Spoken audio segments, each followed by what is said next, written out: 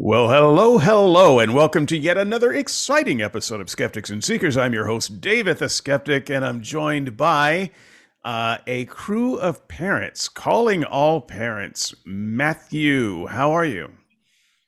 I am very well, thank you. I've just come back from a family breakaway, and this is my happy face. Okay. Andrew. Yo, yo, what's up? Hey, kids. Okay. Another questionable introduction. And Teddy. Hello, everyone.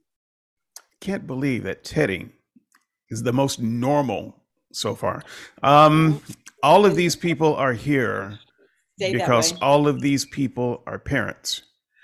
And I had on invite a couple other people, one of which was a parent Christian whom I very much respect, but I'm not even going to mention his name because he didn't show up.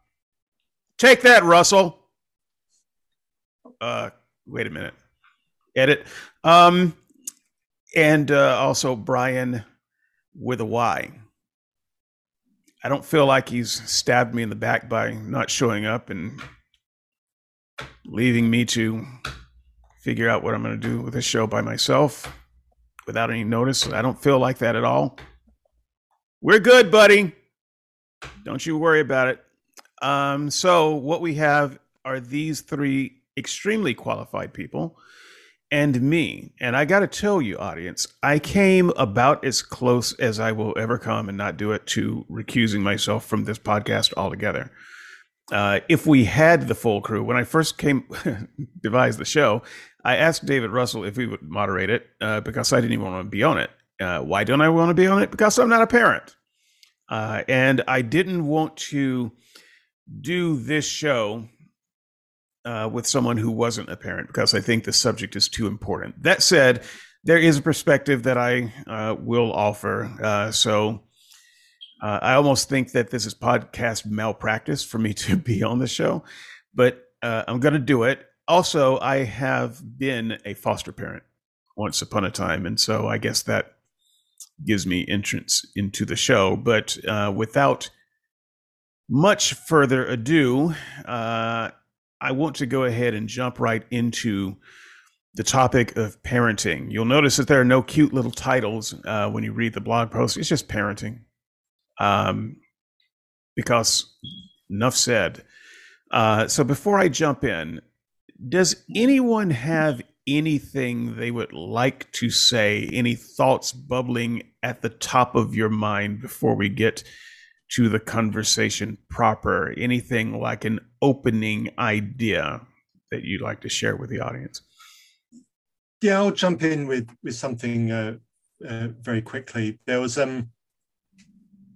back a while when I was still a Christian, and a pastor who I respected greatly did a church service, and he preached about parenting. And I think one of the I was going to say throwaway comments. It wasn't really a throwaway comment, but it was an incidental comment. It said, if you want to learn about yourself, become a parent. And I think there's a lot of truth in that little nugget. But the thing that I want to build on from that is becoming a parent changes you, and it changes you in ways that are unpredictable and unexpected.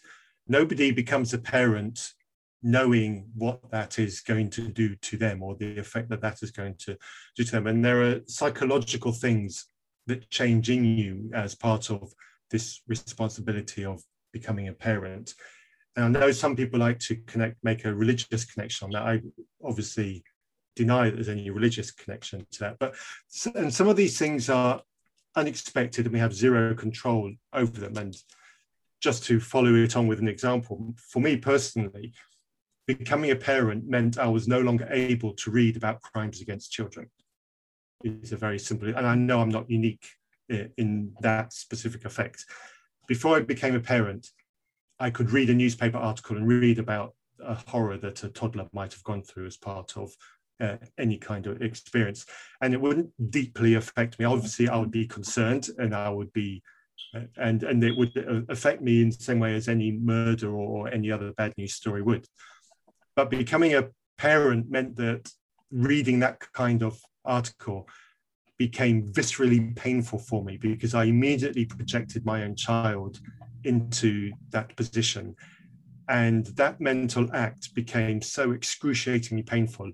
I could no longer read news articles that involved crimes against children. I could no longer watch the news which involved crimes against children because of that projection.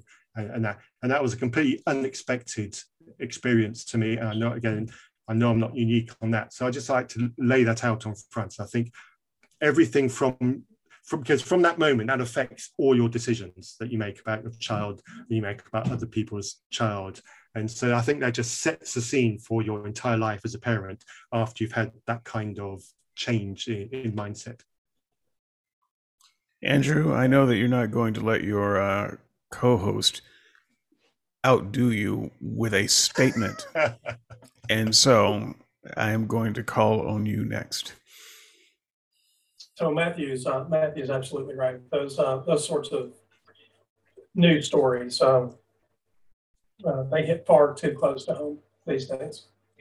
So I'm going to change the tone a bit because this could get maudlin way too early, and a parenting conversation should at least go 7 or 8 minutes before maudlin sets in. Well, maybe you should go after me because I have a rather maudlin statement too.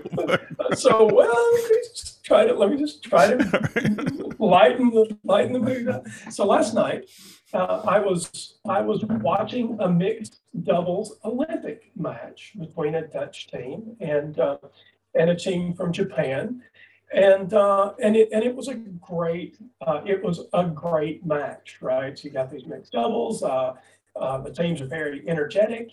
The trouble is, it was Olympic badminton. I kid you not. It's Olympic badminton. So here's what I want to know. If you're a parent and your child makes it to the Olympics, right? And their lifetime goal has been to play badminton in the Olympics. When they bring their gold medal home, do you hang it on the refrigerator before you put it in the scrapbook, or do you put it in their scrapbook right along with their Scooby-Doo lunchbox? Because badminton should not be an Olympic sport. I, for one, am glad that badminton has finally gotten the recognition it deserves. Teddy? It actually was a great game. Teddy, it's up to you. I can't hear you, Teddy. You're muted. I was going to say, can I just say that's the one sport I've always been really good at because there's so much reaction time with that little birdie. Right. I could play badminton a little bit. I like tennis. It's called a shuttlecock. Right. I mean, you've got all that reaction time. I mean, you're playing it wrong if you think you've got that much time to respond to it. Well, maybe I am, but I like how I play it. I get that rally. I kind of have Teddy's rules. Same thing with tennis. You can have the ball bounce more than once, and it can come to me instead of me going to it. Well, you're talking to a person who plays volleyball with a beach ball. The bigger, the better. So I'm with you, Teddy. I just got seriously a shuttlecock. Look, that's such a cool name. It's such a cool name, shuttlecock. I'm not even gonna. You know what? It just satisfies all types of people, whatever your mindset is. It's badminton. Badminton for those who are bad to the bone. Teddy, did you have just keep going there. That's why I'm glad badminton is an Olympic sport. I feel that we need a pronunciation lesson here. It's badminton.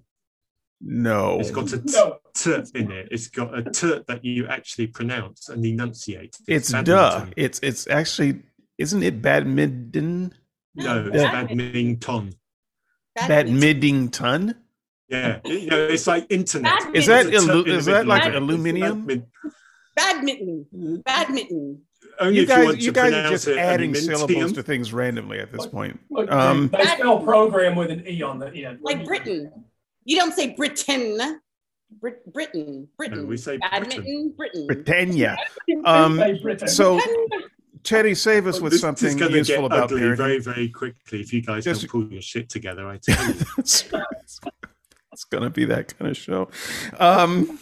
This is what happens when you smack your heads together, like my parents used to say. Teddy, you have 7 more seconds. Otherwise, I'm going to make my opening statement and move on with the show. Well, I think parenting is one of those things where, you know, as you said in your write-up, anybody can be a parent, but there's such a responsibility to parenting, and I don't know that everybody takes it as seriously as they should. And I think sometimes people feel a societal pressure to become parents. And I don't think society should pressure people to become parents, because to do parenting properly, it's hard. You're giving up a lot of your time and effort and money, and there's a lot of sacrifice, and you need to be prepared to sacrifice. And I see little kids having babies, and they have no idea sometimes, you know, what they're getting into. And some of them want to have babies at a young age, and they have no idea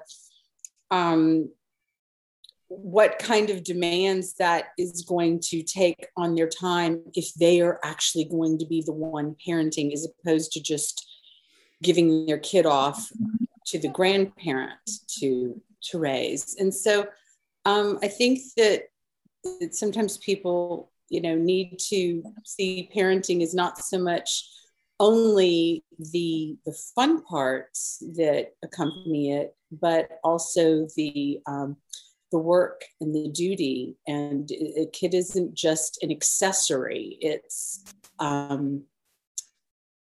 kid is the focus of your life, and everything revolves around the child. And if that's not the case, I mean, we're just about everything. I mean, but that needs to be the central focus, I think, and the efforts going into that.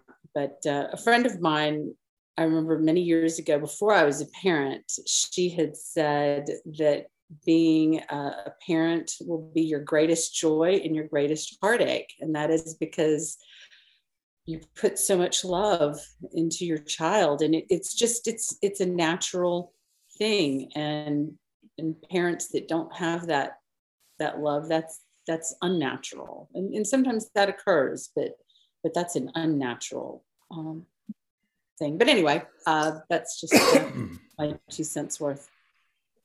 So we're gonna pick up the conversation, Teddy. Mm-hmm. Own your thought. I just want to say first, actually, just 2 little notes that are off topic. If I seem uncomfortable, it's not because of the subject matter, although that makes me uncomfortable too. I've got this cough again, which is no good, and my house is full of bug spray because it's full of bugs, and I happen to be stuck in it. And there's only one window I can open, so I've got fans on and such. But I'm dying from, you know, the thing that I'm trying to kill bugs with. So there's going to be a lot of that, and probably not a lot of me muting my mic. So apologies there. The second thing is, for those of you who are used to seeing me with an eye patch, and you haven't seen that for a while, I'll just explain it really quick.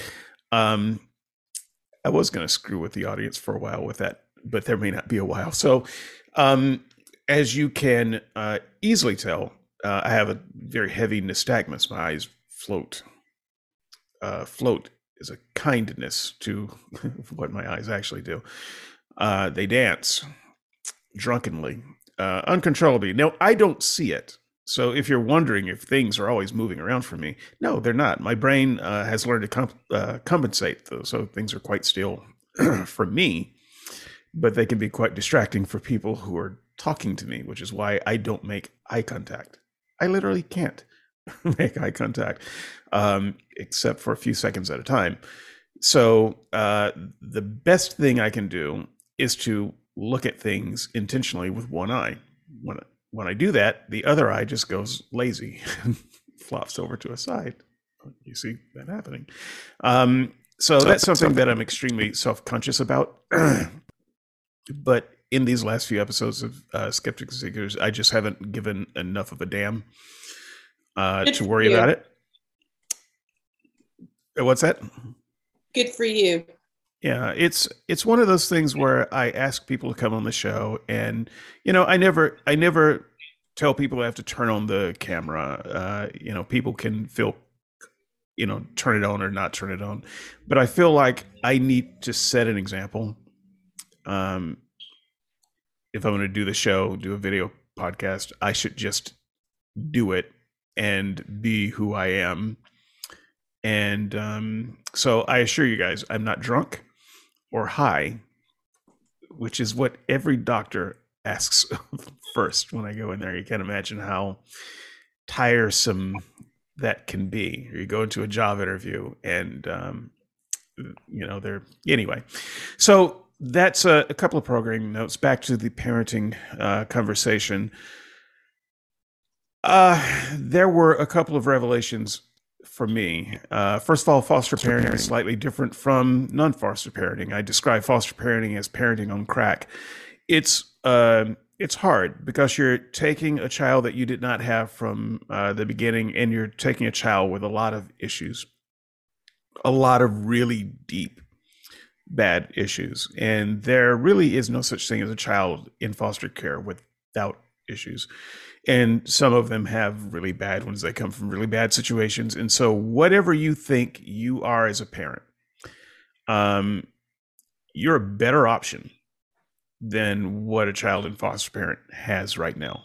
And so the state, as stringent as they are about foster parenting, they will practically accept anybody because you are better than what they are coming from. And they just need you for a little while to give that child some form of safety and stability while they find a permanent solution.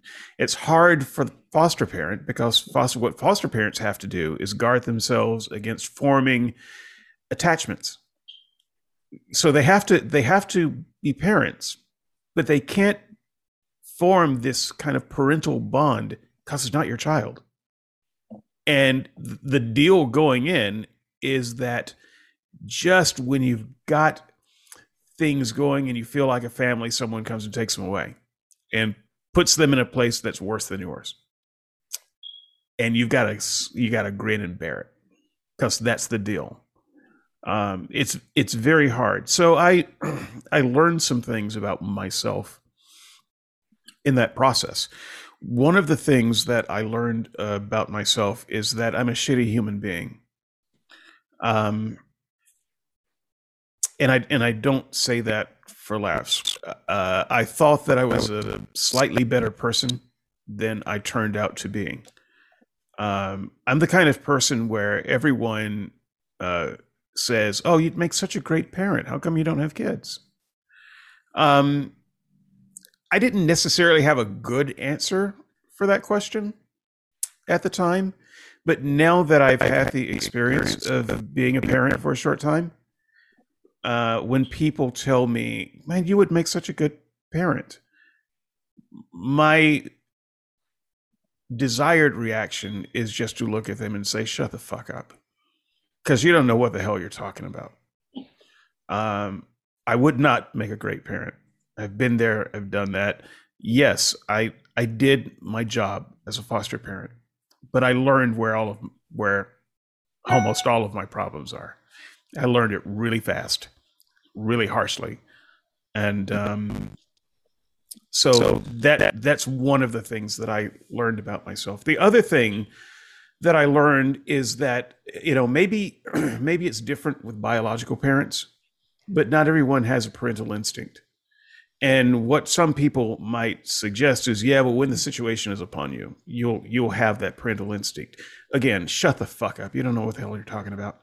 That's not true. There are plenty of parents, in fact, that I know who have children that they gave birth to themselves, even mothers who simply don't seem to have that magical parental feeling that people always talk about. And if you think that, you know, you're going to get some kind of magical bond, you know, that's going to take you through this parenting process when you have kids, that is just not true. I suspect that the people who have that already have it. They're born with it. It's a part of the human condition, but it's not true of all humans. And it doesn't matter what you know, how cute your baby is or what the situation is.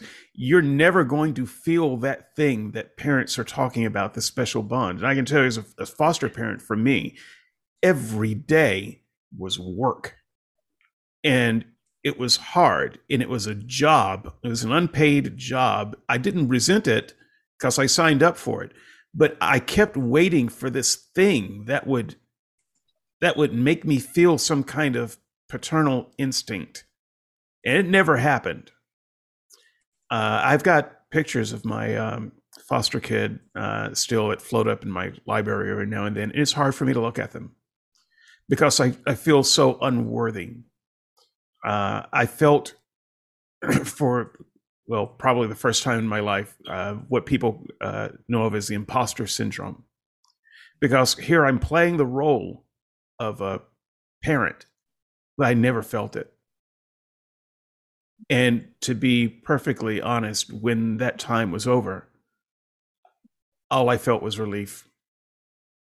And I'm one of the good guys. A lot of people walking around with kids feel the same way, that they don't get a chance to be relieved of that responsibility. And I feel a kind of a connection with bad parents, because they probably either they didn't want kids and oops, or they thought they wanted kids for social reasons. They found out, you know what, this was a bad idea. But you don't get to have a do-over, you know, and you just got to live with it for the next 18 years at least. And so I got a sense of this job from the perspective of a person who was unqualified for it when he started and never became qualified for it through the process. And so where I kind of want the conversation to go next is for the group to share something kind of personal, which is, why the hell did you become a parent? Why? And in general, why do you think we do it as a species? I'll just start off and say, I was married to someone at the time, not my current wife. This is not my my first rodeo, but I was married to someone at the time who couldn't have kids, and they desperately wanted to have kids, and I wanted that for them. And we had been talking about adoption and foster parenting, you know, since we met. So, and also, I guess there was enough of a push within me to think, well, you know, surely I could do this. I mean, idiots become parents. I see them every day. I see them at church. They're really bad at it. I'm smarter than them. I could do this. In other words, all of the reasons for doing it were really bad for me. They were terrible, and I don't mind admitting it. I'm ashamed of it, and I may not look ashamed, but I am. And since we're talking about this on the show, I will just acknowledge I did not have a good reason for wanting to do this. And I can't even claim that I had this strong biological urge for procreation or anything like that. So I just want to pick up with Matt, who I bet had pretty good reasons. Why did you become a parent, and why do you think people do it in general? I became a parent extremely reluctantly. My wife and I married very young, in our early 20s, and we waited pretty much 10 years before having our daughter. So easy maths, we're both now early to mid 30s when we had our daughter.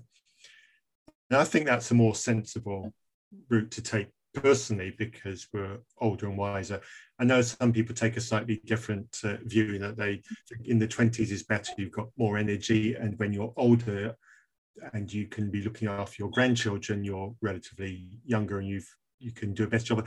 I think both arguments work, and I'm not really going to say either one is better than the other. I think for me, this way worked better for us. But no, I was very happy to consider a married life without children. And so I was quite reluctantly encouraged to have children or have the one child. And I mean, don't get me wrong, I absolutely adore my daughter. I wouldn't change anything to be without my daughter. And I would literally move heaven and hell for the benefit of my daughter. You know, she is, to use the well overused phrase, the apple of my eye. I absolutely adore her. So don't misinterpret or misunderstand anything what I said. I'd have been very happy to have been a childless husband for the entirety of our marriage. Yeah, but things change, the desires change, and sometimes in a marriage you have to have conversations which are difficult, which are challenging, and sometimes, you know, one parent is more enthusiastic about being a parent than the other. But my mind changed, and you know, I got used to the idea of becoming a parent. And from the moment it became apparent we were having a daughter, I was very happy about it. Like I say, I absolutely adore. So my story is probably slightly different to what you were expecting, David. But yeah, but I would just like to flag something. I don't know if we're going to go there in this conversation, so I'd just like to flag up something just in case we circle back to it later. I did get called selfish and other things for daring to be a Christian and be childless in excess of a couple of years into our marriage. And I would just like to say to any listeners of a religious persuasion, don't do that to newlyweds. Just don't. I second that. Thank you, Taylor. Yeah, I felt that too, Matt, a little bit, but the reason it didn't sting for me so much is because I was selfish, and I knew it going in. And so I was just kind of waiting for the thing that would make me less selfish, because, you know, it's the magic of parenthood. And now you're magically not selfish anymore. Well, that's not true. No, it doesn't work like that. So, but for someone whom it surely has worked like, Andrew, why did you have a child? Why did anyone say yes to, anyway, why did you have a child? That was an unfair question. Just take that back. Why did you have a child, and why do you think in general people do this? So when this is over, you and I'll have a birds and bees talk about the yes part of this. I've been looking forward to that because I never got that talk. Will it have visuals? Just point me to a website. You got me. So why did we have a child?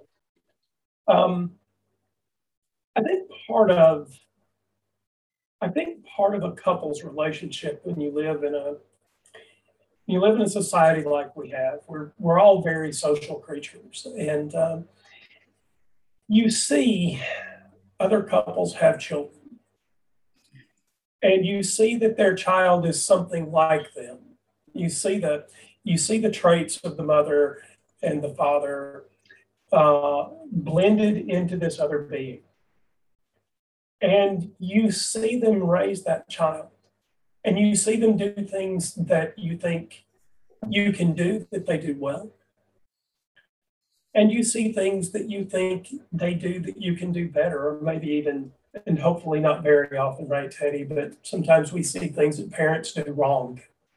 And we want not only to do better for that child, but we think if we had a child of our own, we would do better at raising that child. And there is this drive that has some some sense to it that says we want to share something very intimate and personal. And I guarantee you there is nothing more intimate and personal than a child. And there's a desire to take the parts of you that you think are good and pass them on with the best of your partner. And in some way, that's how we live forever. Why did I say yes?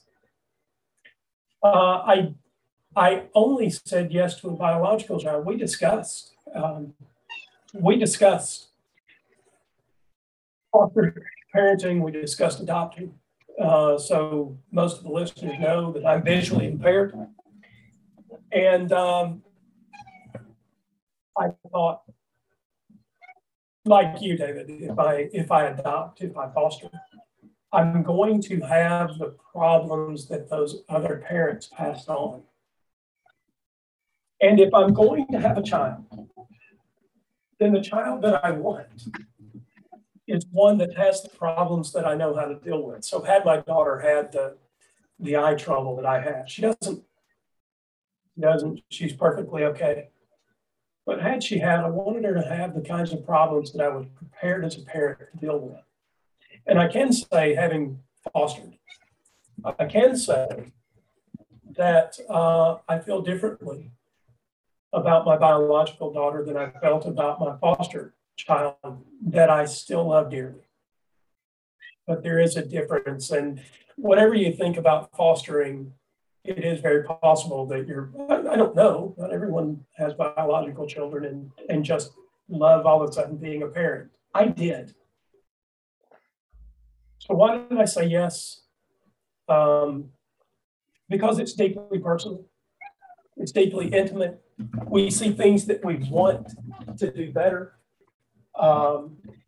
We want to share something with the other person that frankly, there's only one way to share. And that's to have a child and give it a try. Is it hard? It is so hard. And I wouldn't change a thing. Sorry for the monologue. That's what I've got. Teddy, why'd you have kids? I mean, especially you. I mean, the rest of us, we're underachievers. You, on the other hand, are a practicing attorney. And this surely was your goal from, a long time ago. So why would you, with goals and life and all that, want to mess it all up by having kids? Well, that's part of the reason why I waited. I was 38 when I was pregnant, and it was quite deliberate when I decided to get pregnant. It was, no accident.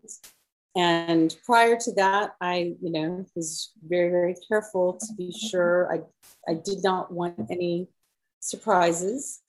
And so, one of the things that I learned early on from my parents is to learn from other people's experiences and learn from other people's mistakes, but also from their experiences. And not that parenting is a mistake. I don't mean to imply that. But for example, when you hear your friends talking about how, oh gosh, ever since I became a parent, I have no time for myself. My freedom is gone. Well, that tells you, when you become a parent, you don't have the flexibility and the freedom that you used to have. So the message is, if you still want that freedom, you might not want to be a parent. It might be best if you value being a good parent and you value having freedom, then the two really don't intersect very well.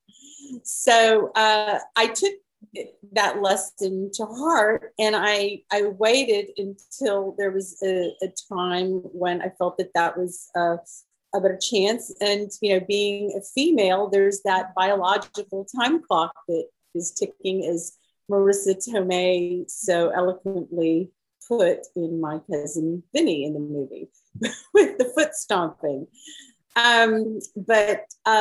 So, females, we can't just wait forever. And so I was hitting the top end of the time clock. So it was kind of,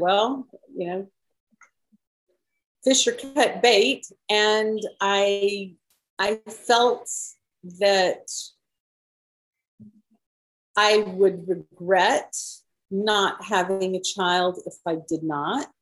And the reason why I felt that I would regret it, I was not one of, I have friends who, from the time they were little children, little girls, they just wanted to become moms.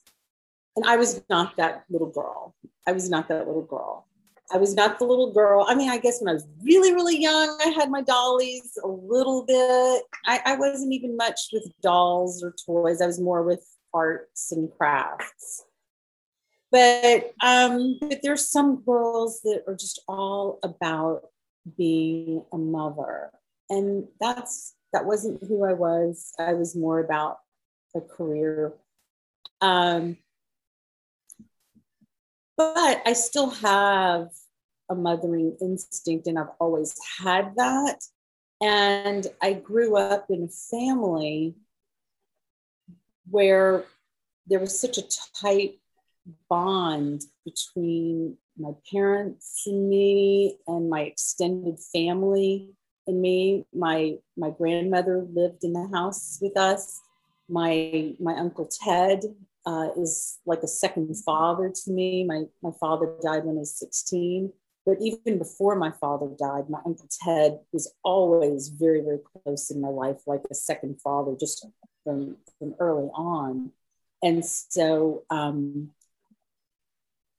I always had such a tight bond with my family. And my Uncle Ted was my educator. He would frequently help me with my math homework. He would teach me how to play chess and parcheesi, and he would teach me how to play tennis. And he would talk to me. He was an engineer, and then later on became a stockbroker, and we'd be in the car taking me places, and he would tell me about the stock market and teach me things. And it was just this incredible relationship and bond. And my mom and I, we had a different sort of relationship, but equally as tight. Hers was educating me in terms of just humanity in different ways.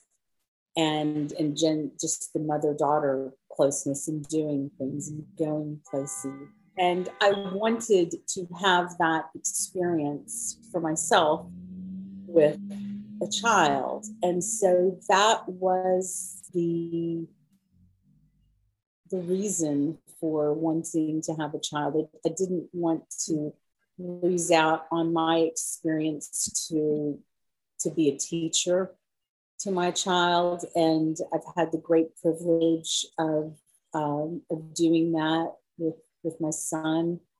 And those have actually been some of the most beautiful times that I've had with my son, where, especially when he was younger, teaching him things like his alphabet, the numbers, how to read, math skills, things like that. And there's just sometimes there's this amazing bond between a parent in the teacher role and their child. And as you watch them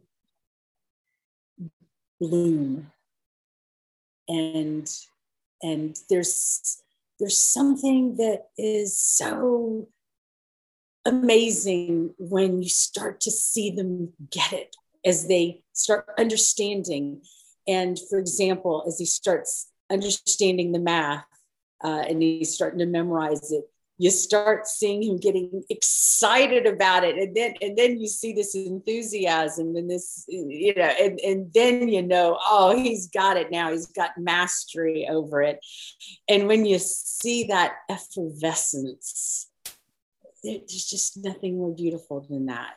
And when you see them just excel at something like that, and children excel at different things and with different things, and there's such great beauty in that, and all children are capable of different types of excellence, and we as parents are able, if we work with our kids, to draw out different types of excellence from our children when we work with them. And so that was the reason why I wanted to have kids, because I felt that if I didn't, that I would miss out on that experience. And I'm really glad. It's hard work. It's not just unicorns and rainbows, but in my experience, anything that's worth having tends to be a lot of hard work. There's no free lunch. There's no free lunch. You gotta pay for those good things. And so, what is it? The ripest fruit is usually furthest out on the branch. So, that's how it goes. So I might revisit some of that later. And Teddy, I know that you might, there might be a situation where you want to leave the show early. I do want to get to some theological bickering, but I'm saving that for last. So I'm sure I'll probably be staying for that too. If anyone thinks that I can have a talk like this without some theological bickering, you have not been paying attention over the last 3 years. But there are some things I want to make sure that we cover first before we devolve into madness. All shows devolve into madness for enough time. So, be skeptics and seekers if it didn't. F you. It's an inside joke, people. Just don't worry about it. So I had a oh my god, what have I done moment in parenting, and it happened fairly early on. And so I want to hear kind of some of your oh my god, what have I done moment. Did I make a mistake, or just something that happened out of left field that you were not expecting, no one told you about, it wasn't in any parenting book. And I get a feeling that parents, people who are veterans of the Parent Club have these things that they purposely don't talk about so they can laugh at new parents when it happens to them. And so I will tell you about one such moment for me. And it was definitely an oh my god, what have I gotten myself into moment. And I'm not sure I ever recovered from that actually, but we picked up our son. He's a 3-year-old, and he had various issues. He could talk a little, but not well. A little bit. Had bladder issues and things like that. So he's still wearing diapers and that sort of thing. A great starter kid for the inexperienced. And so we go to McDonald's because, of course, as a new parent, those golden arches, they make so much sense at that point. So that's where we went, got our Happy Meal, and our son, we'll call him Ryan, just so that I can give a name here. He's like, I gotta go pee, and I'm like, okay, the bathroom's that way. This was, and my wife is like, no, you have to take him into the bathroom and you have to help him. What? So, okay, well, how tough can this be? So I take him by the hand and we go to the bathroom and I shove him toward the urinal, which of course he's too short for. And so we have more problem. And I'm like, okay, all right, I see what I've got to do here. I've got to pick you up. All right, so I've got him hoisted and he's still not quite getting the job done. And so it's like, you got to help. Well, so I find myself helping him get his pants down. And now I've got my hand on his penis and I'm holding it with one hand and I'm aiming him like a squirt gun with the other hand, and I'm not doing a real good job. And I think if someone walks in here, I'm going to go to jail. This is it for me. This is how it ends. And it was a very bad moment. It did not work out well at all. No, things didn't work well at all. And so I got him down as quickly as I could and got his pants up, and I realized, wait a minute, I'm the one who's got to wash my hands. He didn't really do anything. So I came out of that bathroom and went back to the table, and I've never been the same person since. Also, I have never taken him to a bathroom since. It was just my wife. I can't do that. I'm so bad at that. There's no manual. I don't want to practice. That's not my thing. So, sitting options are available, Yeah, no, I understand that. It was just one of those moments where I realized, oh, this parenting instinct has not happened yet. They make stools for children, dude. I mean, I don't even want to talk about it. It scarred me. And I'm sure he hasn't gotten over it yet either. So, but fortunately, me holding Ryan with one hand and using him as a super soaker with the other didn't land on anyone else. So, anyway, that was a moment. Have either of you had a moment as a parent that no one warned you about? Oh, yeah. Yeah. Go for it, Andrew. Okay. All right. So last summer, my daughter just turned 1. She was an early walker.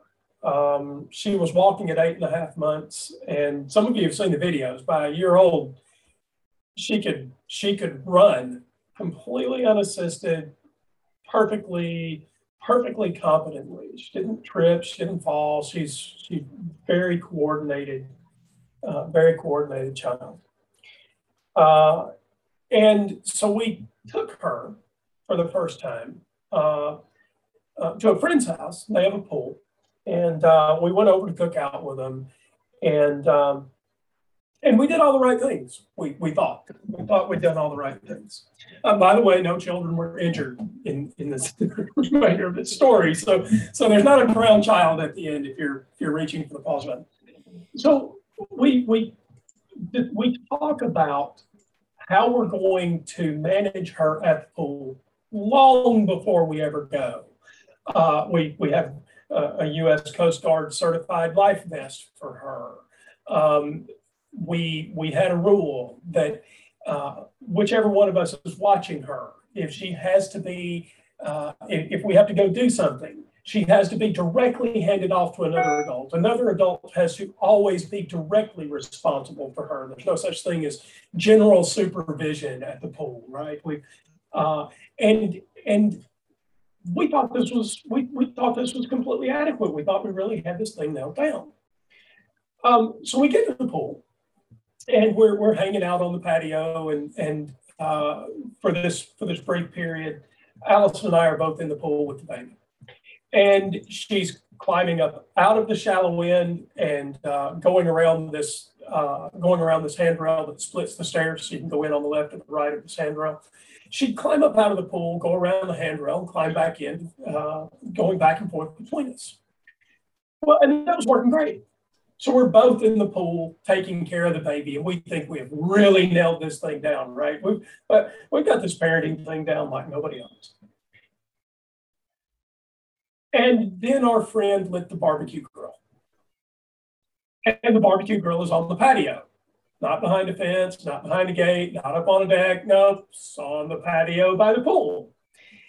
No problem. The baby never leaves our side, except this one time. Mom and Dad are both in the pool. She climbs out, sees the barbecue grill, and takes off for that barbecue grill. No rhyme, no reason, no explanation, but she's got to investigate it. Unfortunately, it hadn't been lit very long. But she makes it to the barbecue grill and gets both hands on this lit grill. Now, the lid was closed. So it's hot. It causes her hands to be red. But that was a moment. It was a moment when you think, I've done everything as right as I can do it. We've talked about everything we can talk about, and we've got the plan in action where, we've got things under control. And children will do things that completely confound your wildest expectations. And, had that grill been lit for another 5 or 6 minutes, right? She might have been burned quite badly. Unfortunately, she's a very coordinated little kid. She put her hands on the grill. It felt hot. She backed away. But there it was. And it was a moment where for a few minutes we thought we were really good parents. And there was this thing that part of her behavior that we just didn't account for. And, it was a learning lesson. We're better now than we were then. But children will confound you. They will do things that you just don't expect. And no perfect parents. Yeah, it's the moment when you realize, oh, maybe I shouldn't have left the Ginsu knives on the counter. Well, it's a moment where you think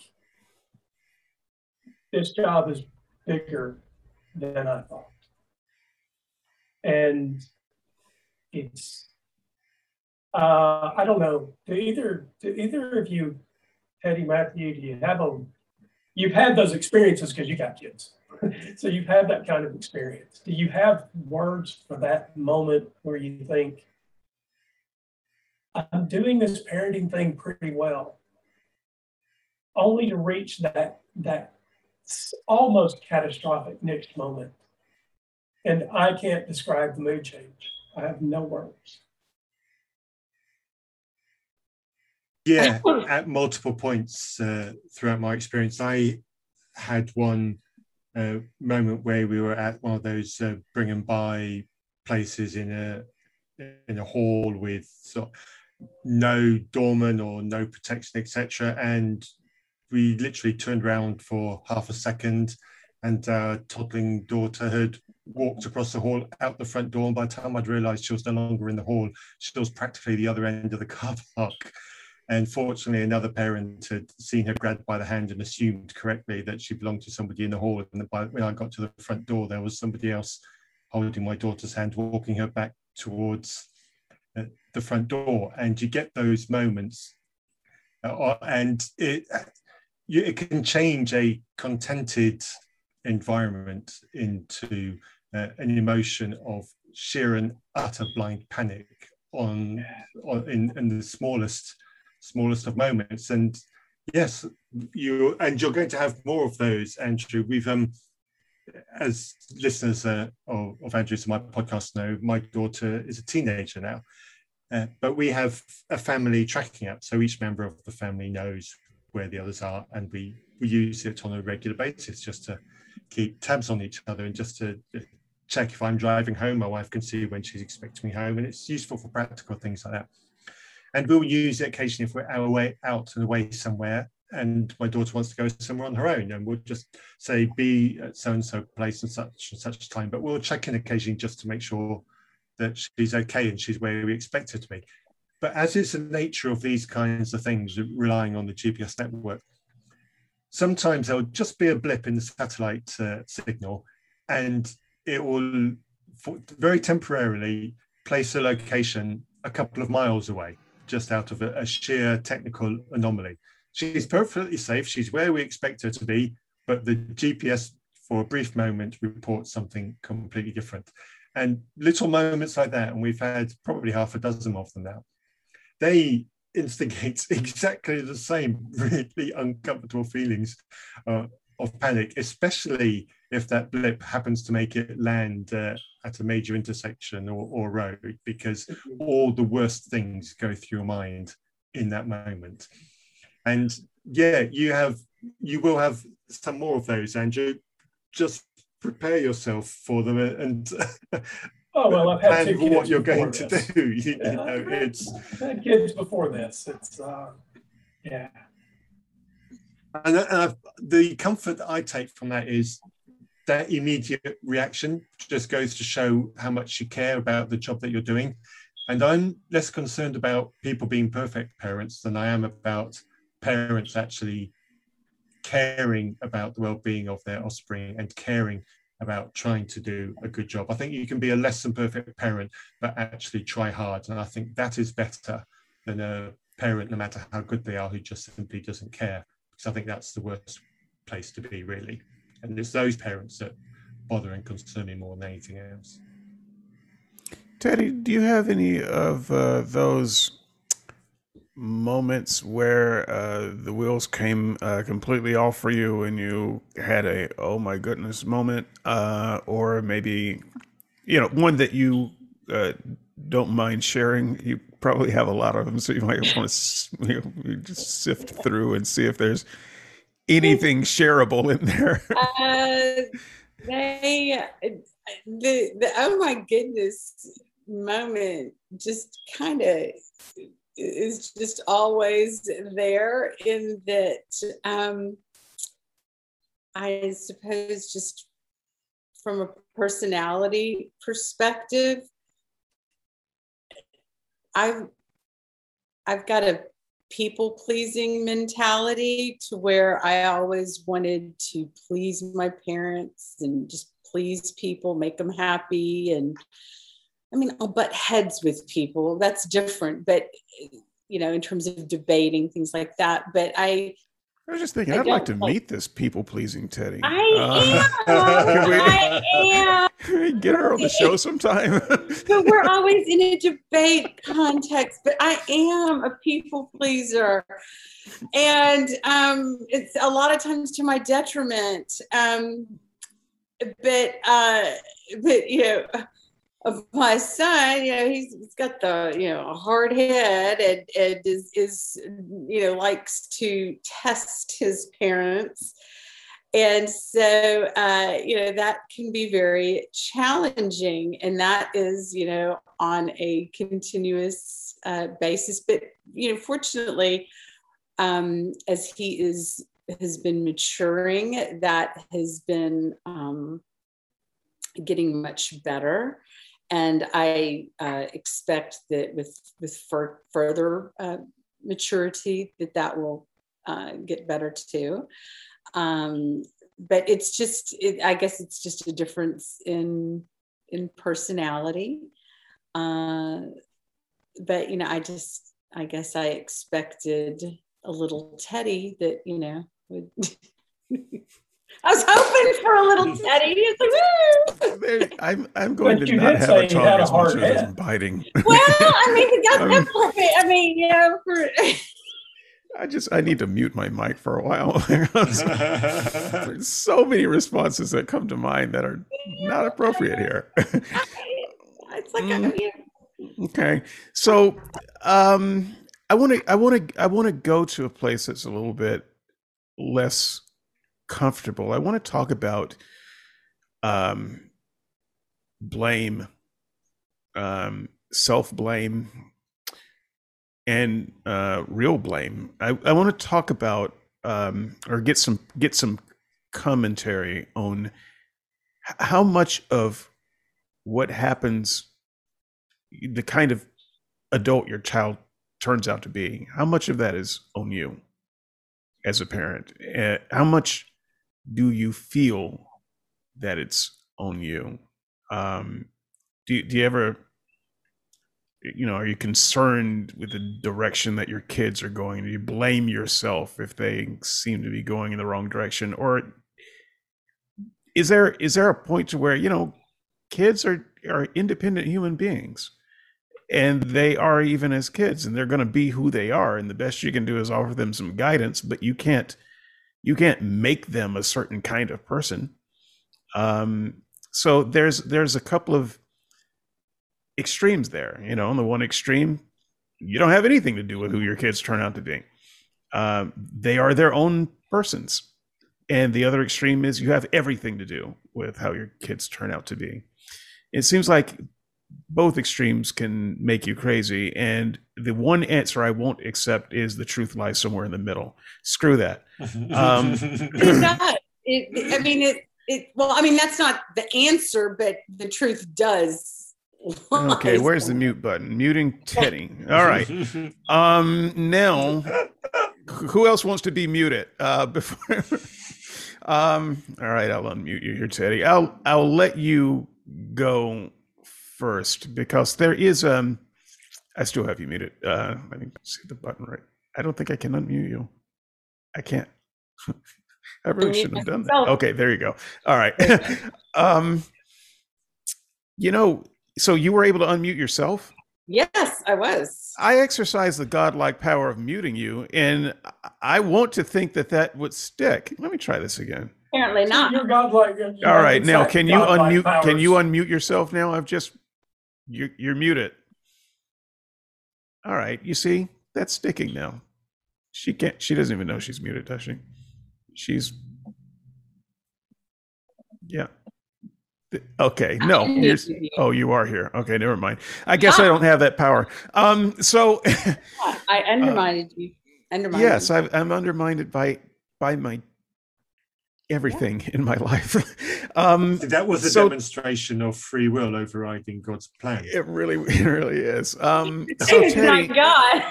how much power do you think you have? How much influence do you think you have into what kind of person your child will grow up to be? So we've got the whole nature versus nurture debate. And I believe that we all have a certain personality that we are born with. And that's kind of ingrained in us. And nature can kind of affect that, but there's still just that inherent personality. And so, for example, with me, I mean, to my core, I'm a people pleaser, and people can throw all sorts of stuff, but I will still try to, do stuff to make people happy or whatever. It's part of me. Whereas some people are just really oppositional. Yes, I can be a debater, oppositional. You're an attorney, right? Yeah, in that sort of way, but I'm not like on a personal level. I'm not a confrontational person, like somebody that starts fights, like just in interpersonal communications. Like people can say, mildly rude things to me, and I usually let it slide. It's only if people are just intensely aggressive with me that I'll, I would actually confirm that about you. Yeah. I mean, I let a lot of low-level offenses go by. If something's in my face, then I'll address it. But otherwise, I'll let it slide. But that's an inherent part of me. And so even when life's challenges hit me, that's still just part of who I am. And so other people, some people are naturally just ornery or whatever. I mean, just different personality traits. Some people have more charming personality traits. Some people have less charming personality traits. Some people are just less agreeable or don't get along as well with others and whatever. So there's only so much a parent can do to change that nature. I mean, we can try. And a lot of time, one of the interesting things, granted, I'm naturally inclined to please people, but a wonderful technique that my parents used, which I think helped them never have a rebel on their hands, even in my teenage years. I mean, I was just so easy. I'm like, I always tell my mom, I'm like, wow, you had it so easy. She did. I'm like, and that is that anytime, if there was something that I wanted to do or wanted and they disagreed with it, they didn't just tell me no, in some authoritarian way. They would tell me no, but then they would give me a reason, an explanation for why. And it was with the explanation is, we love you. We are wanting to protect you and to do what's good for you. And this is why we don't want you to do this or to have this. And because I understood that it was coming from a place of love and that they're wanting to protect me, even if, maybe I still really want to do it, but a lot of times I then understood why, and, that would usually make sense. And so I accepted it. But even if I still didn't agree with it, I at least understood why. And it kind of diffuses the need or the motivation to necessarily rebel against one's parents. And so I was never a rebel.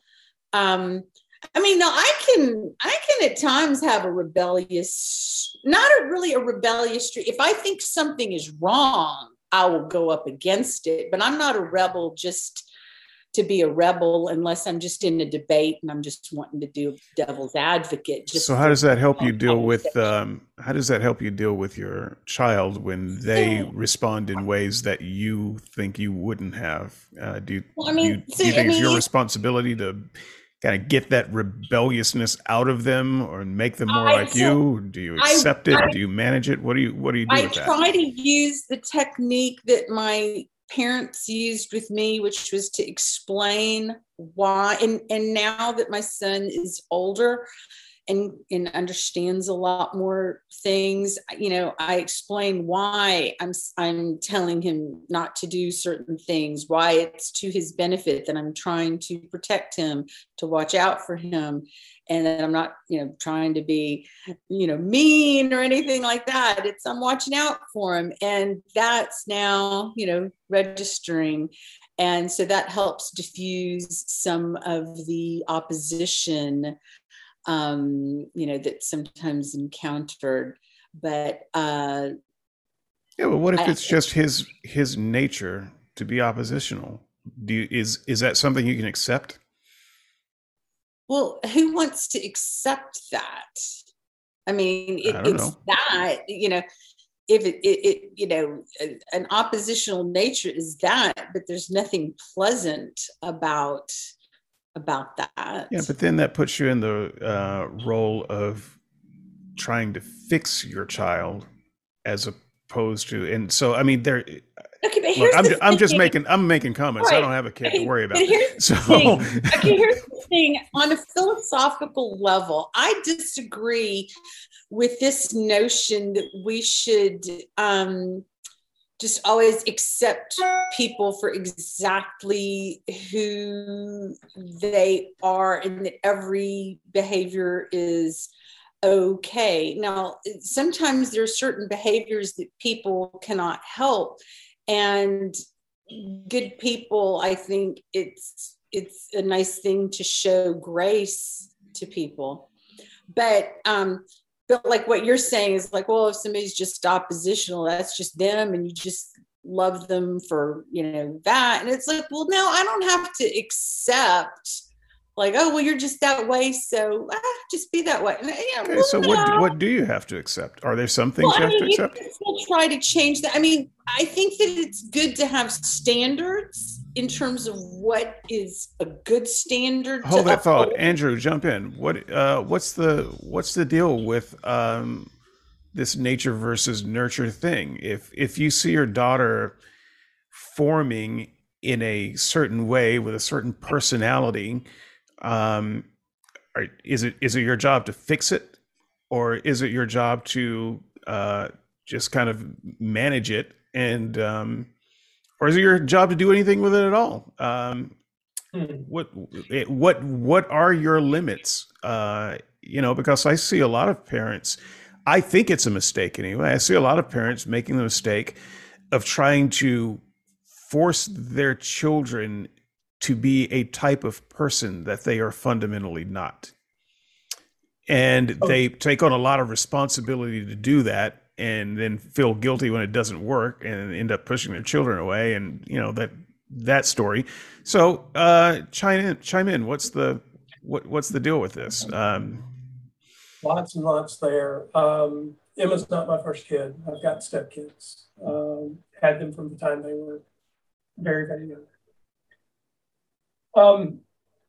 I think the question's so broad-ranging. So personality issues don't have to be magnified into right or wrong. If you take personality and you say, well, this personality trait creates on the back of it an action that is either harmful to the child or someone else. Well, yeah, so now we've crossed a clear line, right? Matthew, I think, has a philosophy. Matthew, jump in anytime I am sort of off the track here. But Matthew has a relationship with his daughter where she can be, what's the British term, cheeky? Is that that's the right word, yeah. Okay, so she can respond in kind with Matthew. I think that's perfectly acceptable. I think that's a good relationship. Children need to be able to explore the boundaries of their personality at home. They, regardless of their personality type, there will be good things and bad things about their personality that their social environment will work on. But if you say, well, I'm not just talking about personality, I'm talking about shoplifting, well, now we've got a different conversation. If your child is the one that is always talking about injuring another child at school, like that little girl down in Florida that was just stabbed to death by her classmates, there were warning signs that little boy's parents acknowledge leading up to that event, right? So I think the better question is, when is it a personality thing and when is it a warning sign? I think that's much harder. So those are my thoughts, and we can chase any of that or none of it based on how you guys feel. It looks like David disappeared. David, are you muted? Okay, well, I'll pick up on that and run in my direction while we wait.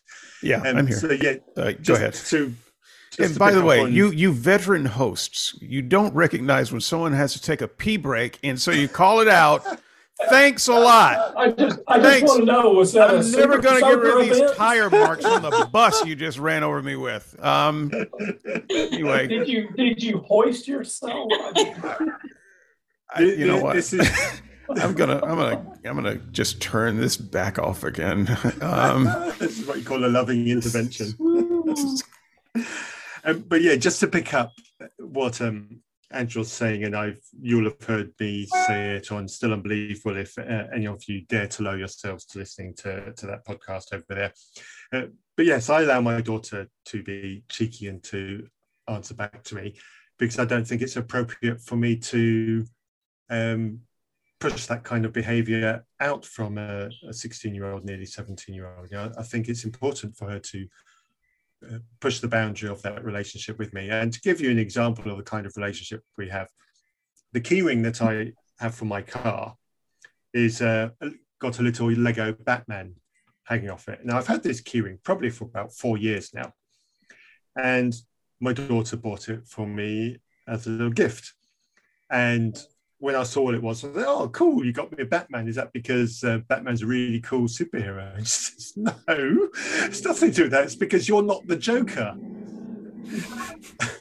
And it's clearly a subtle commentary on the quality of my humour. So that's why I've got a Batman on my keyring. It's because I'm not the Joker.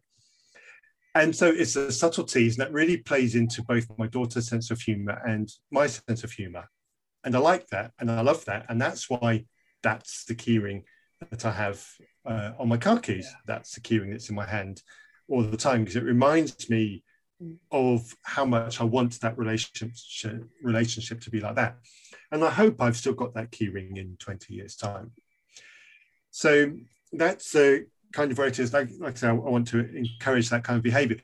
But to go back to David's question, how much impact do we have on the way our children come out to? And yes, it is obvious, this is the whole nature-nurture debate, but I think the depressing answer to that question is not as much as we think we have.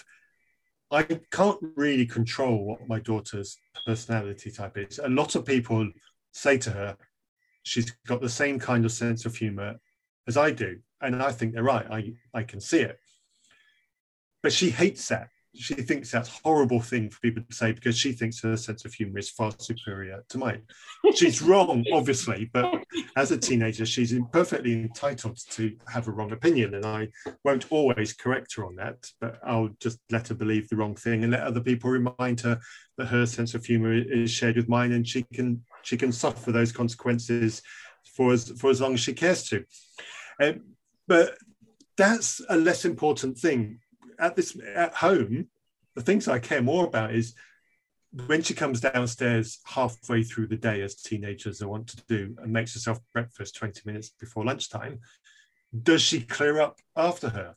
That's far more important to me than the nature of our humorous jibes at each other.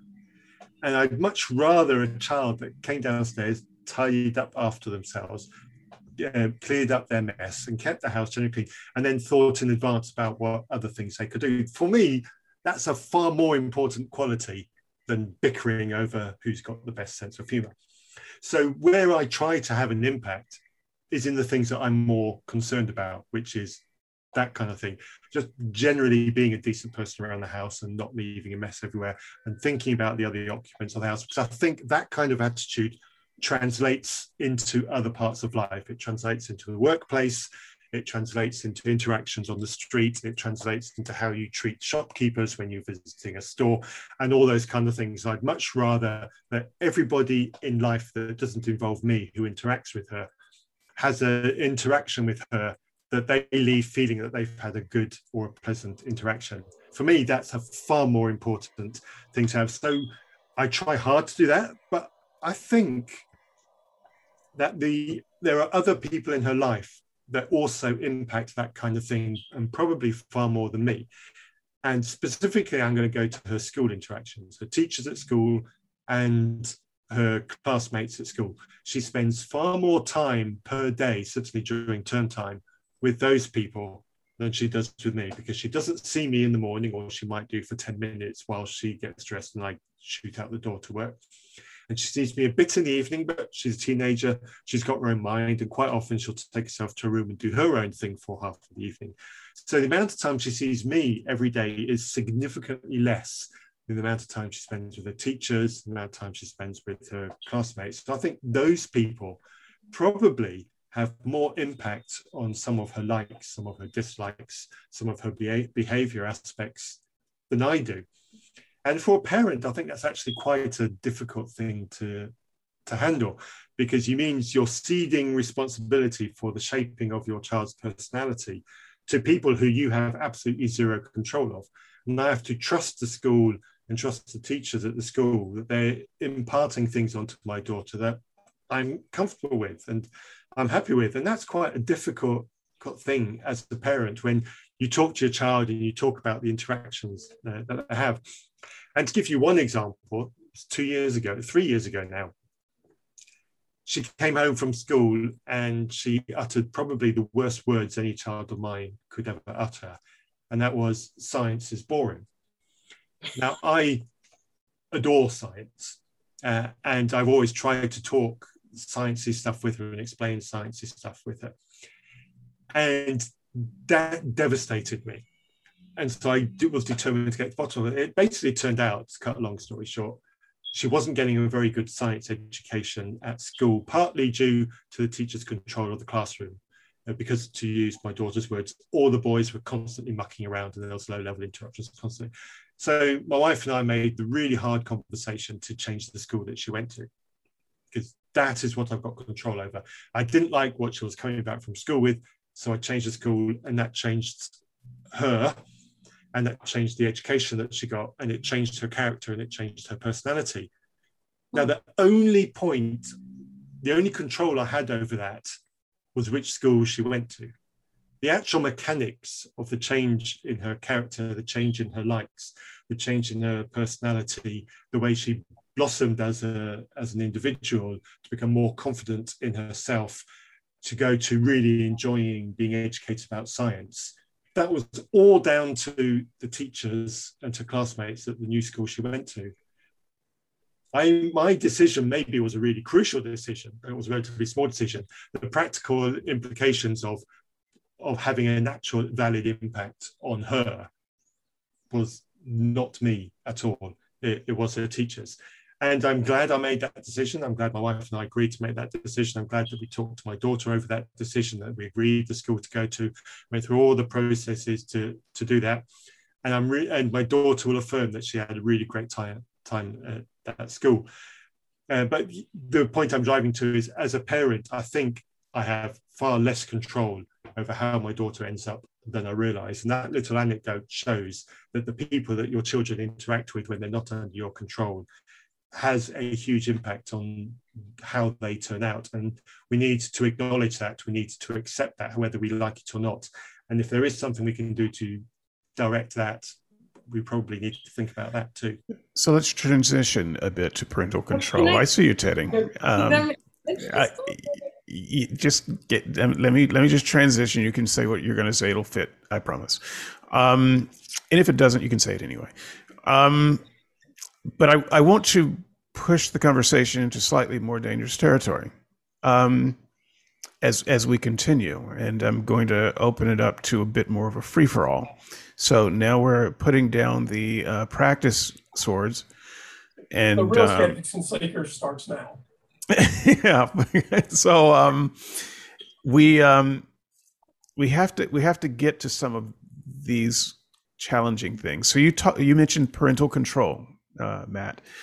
This is a place, whether you are Christian or non-Christian, that drives parents crazy. Now, you said something there a moment ago, and it put me back to a time in my own childhood when we were dealing with a school that just wasn't good for anyone. You said you had the ability to move your child to another school, and that's good. That gives you some control. So if one school is underperforming, you can take her to another school. That hasn't always been the case in America, and it is not the case everywhere in America. And so when I was in school, there were two schools in Sylacauga, Alabama, where I was growing up at the time. One was Sylacauga High, where the great Jim Nabors went. Surprise, surprise, surprise. And the other one was B.B. Comer. Which sounds like a Klan's nest. And it was pretty much what it sounded like, because you don't actually want to send your kids to a place called B.B. Comer for any number of reasons. So, but it was determined where you went to school based on where you lived. And you couldn't just decide, well, I don't want to go to this underperforming school with a bad football team.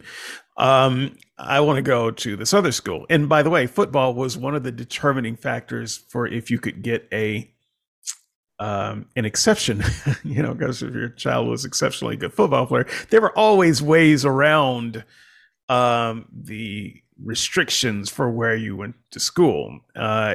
And whereas I was stuck with B.B. Comer, the brother that was a little older than me was having even a worse time of it, and my parents found a way to get him an exemption so that he could go to Sylacauga High.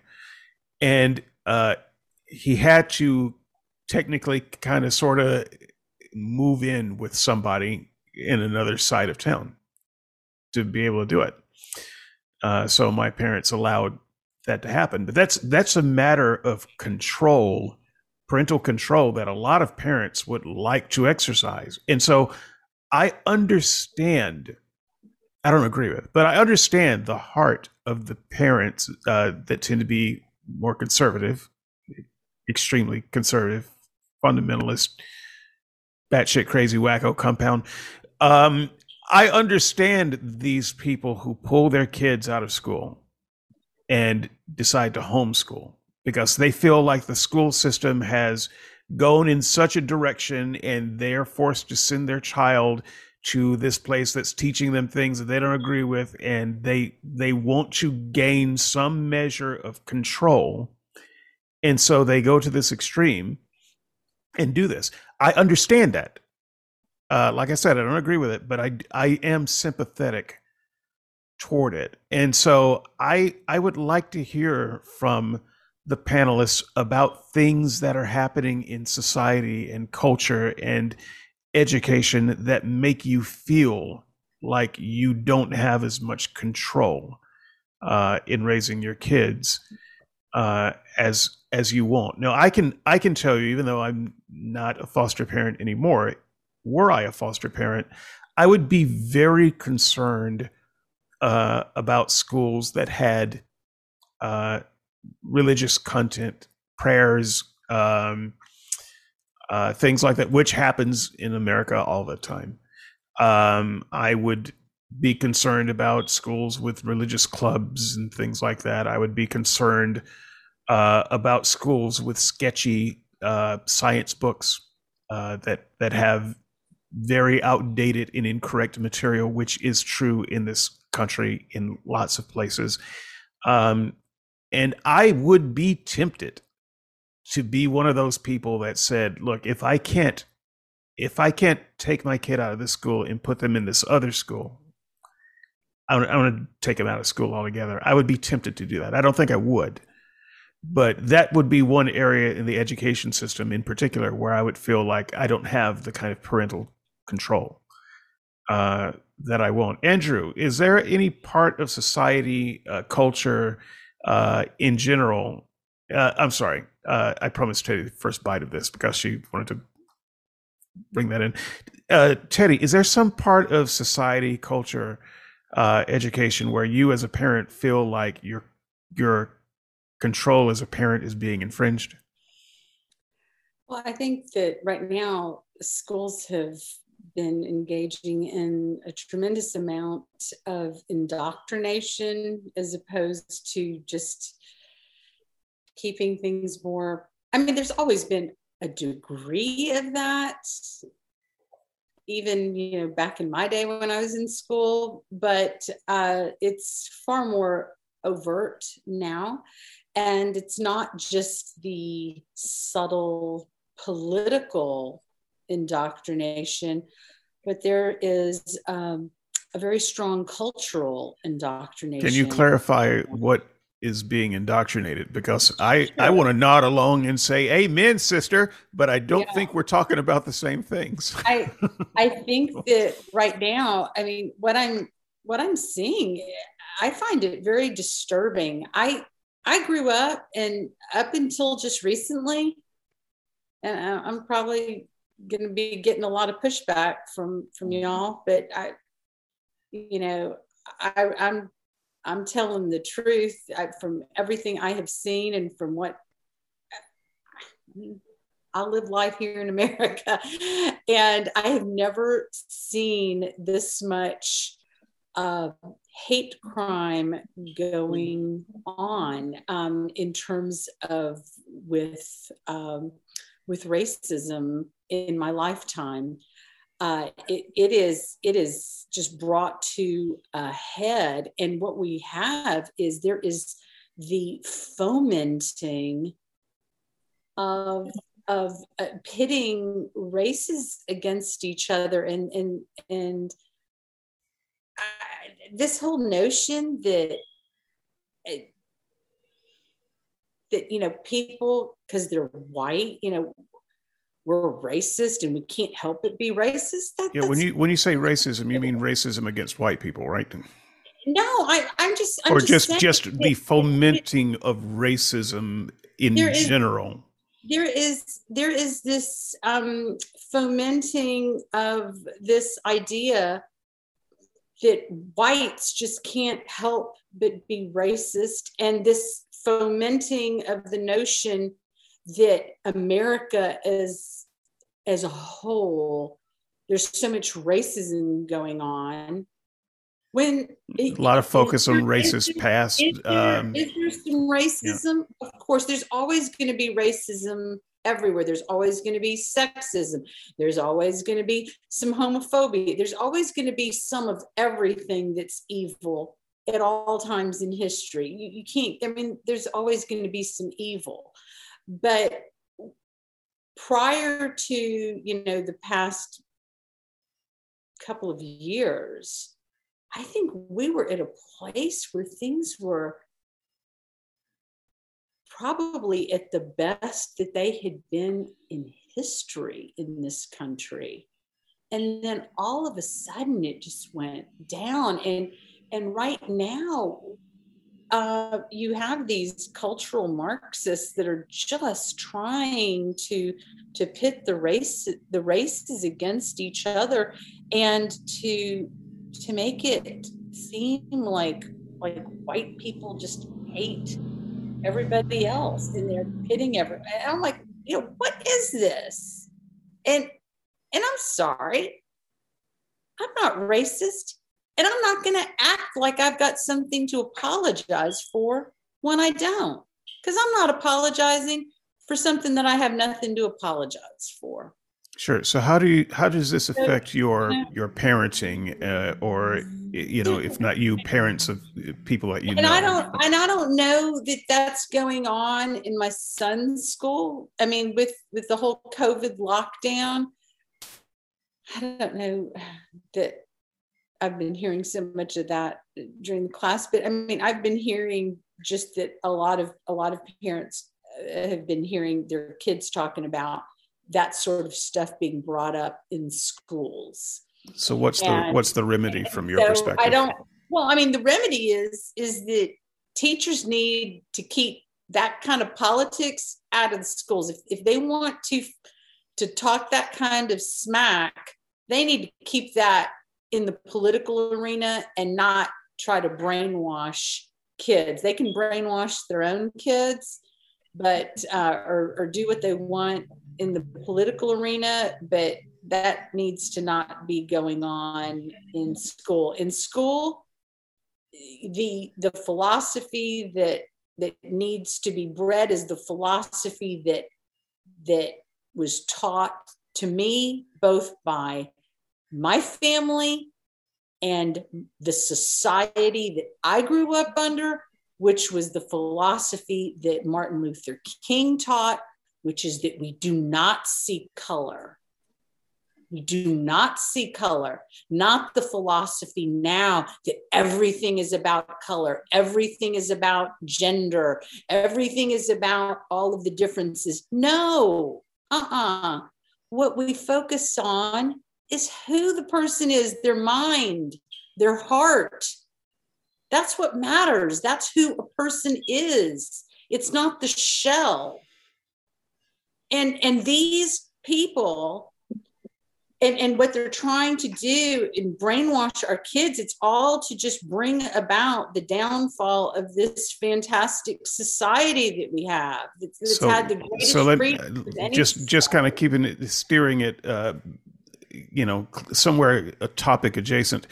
So as a parent, what is your response to that? Do you want to pull your kid out of school? Do you attend school board meetings and have rowdy conversations? But, I'm probably going to need to, given what's been going on, and there are parents that are starting to raise hell at these school board meetings. Do you feel like this kind of indoctrination is affecting your child at all?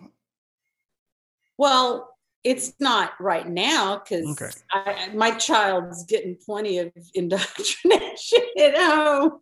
Okay, so that maybe that's the cure. Then maybe the cure is, and I'm not making a judgment on your opinions. Because I asked what is it that makes you feel like you have less control as a parent, and I'm fine with your answer, but I'm also curious about if that's something that makes you feel like you have less control, what's the remedy? What is your response to that as a parent? I'm not crazy about homeschooling. I like the idea of kids being with other kids and learning the value of competition and just being with others, as opposed to just sort of being isolated in a homeschool and, being treated just, I don't know, like a bird in a cage.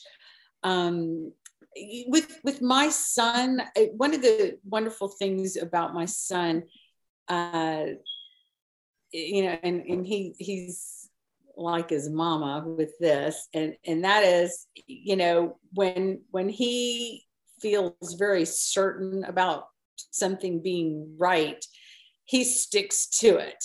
And so when there are things, he will butt heads, especially with his mama, on things just to butt heads with her. And this was kind of what I was getting at when we were talking about the nature versus nurture stuff. So he will butt heads with me just for the fun of doing that.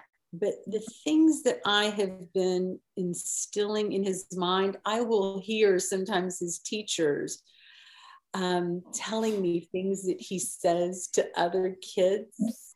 And it's things that I have told him.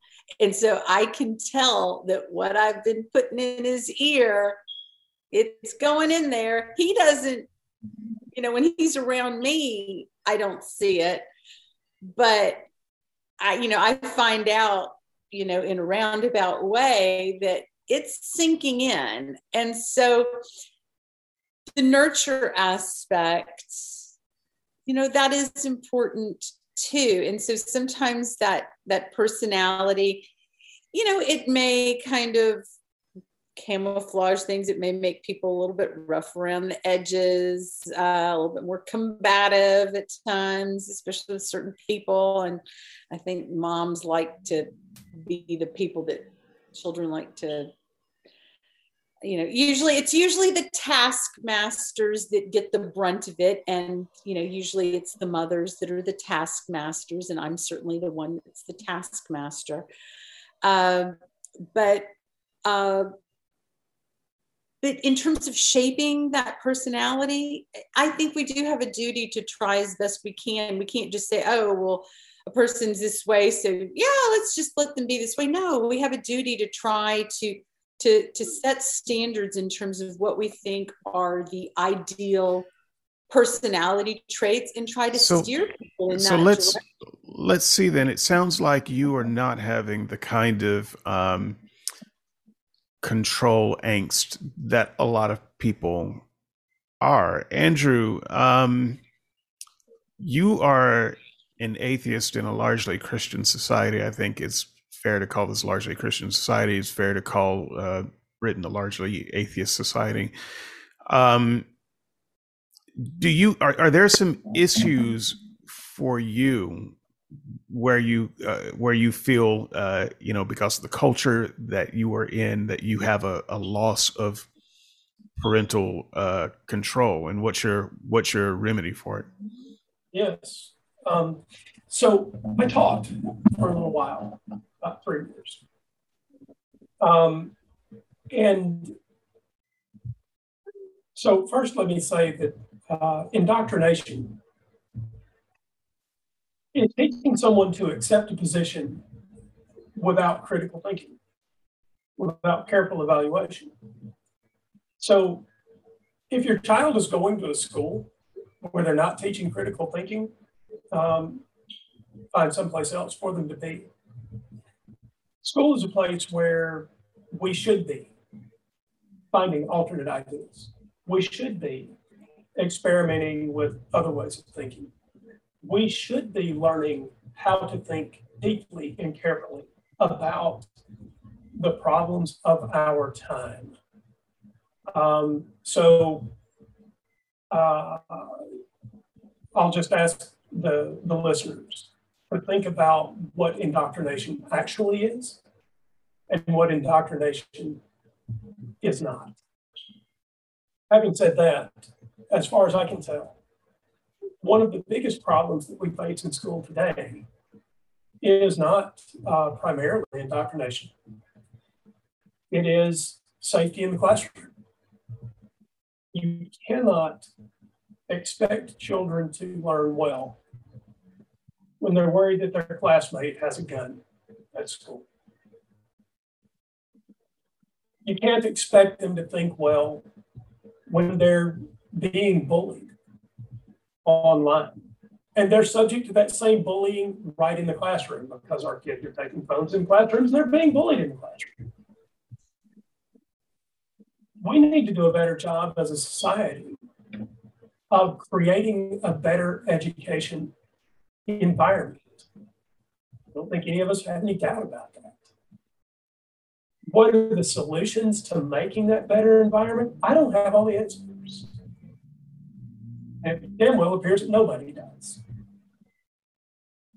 You want better students? Make better schools. Make safer schools. Make schools where children have the ability to achieve. I can fund our schools better than they're funded. Apologies. Got a bit of a rant about what we're doing in education. Create better education opportunities. Don't create a world where there's, so David, I know both high schools. Don't create a county where there's a B.B. Comer and a Sylacauga High. Our children are failing, and they're failing on our watch because we're failing to do the right things for them. There shouldn't be a school where they don't have access to, as you mentioned a little bit ago, modern science materials. Our children don't need to learn physics from the 1800s. They need to learn physics from at least the 1900s. So we've got a problem that predecesses what we're teaching in classrooms, and that is to simply have safe classrooms. So that's part of the problem. Part of the problem, as far as I can see. Matt, it sounds like you have a pretty good handle on parental control with regard to education. Are there any areas in your society or culture where you feel like your child is getting some kind of indoctrination or something is happening with regard to your child that you don't have control of, that you feel like your control is being infringed on in some way? Yes, and I'm fairly sure you'll probably be able to predict what that is. It's less of an issue now, but it certainly was an issue, and it caused a few challenging home conversations at the time, which we needed to work our way through. But basically, it's a subject of church. Listeners who still believe will know that my wife is a Christian and has taken my daughter to church, as is her right, and I accepted that.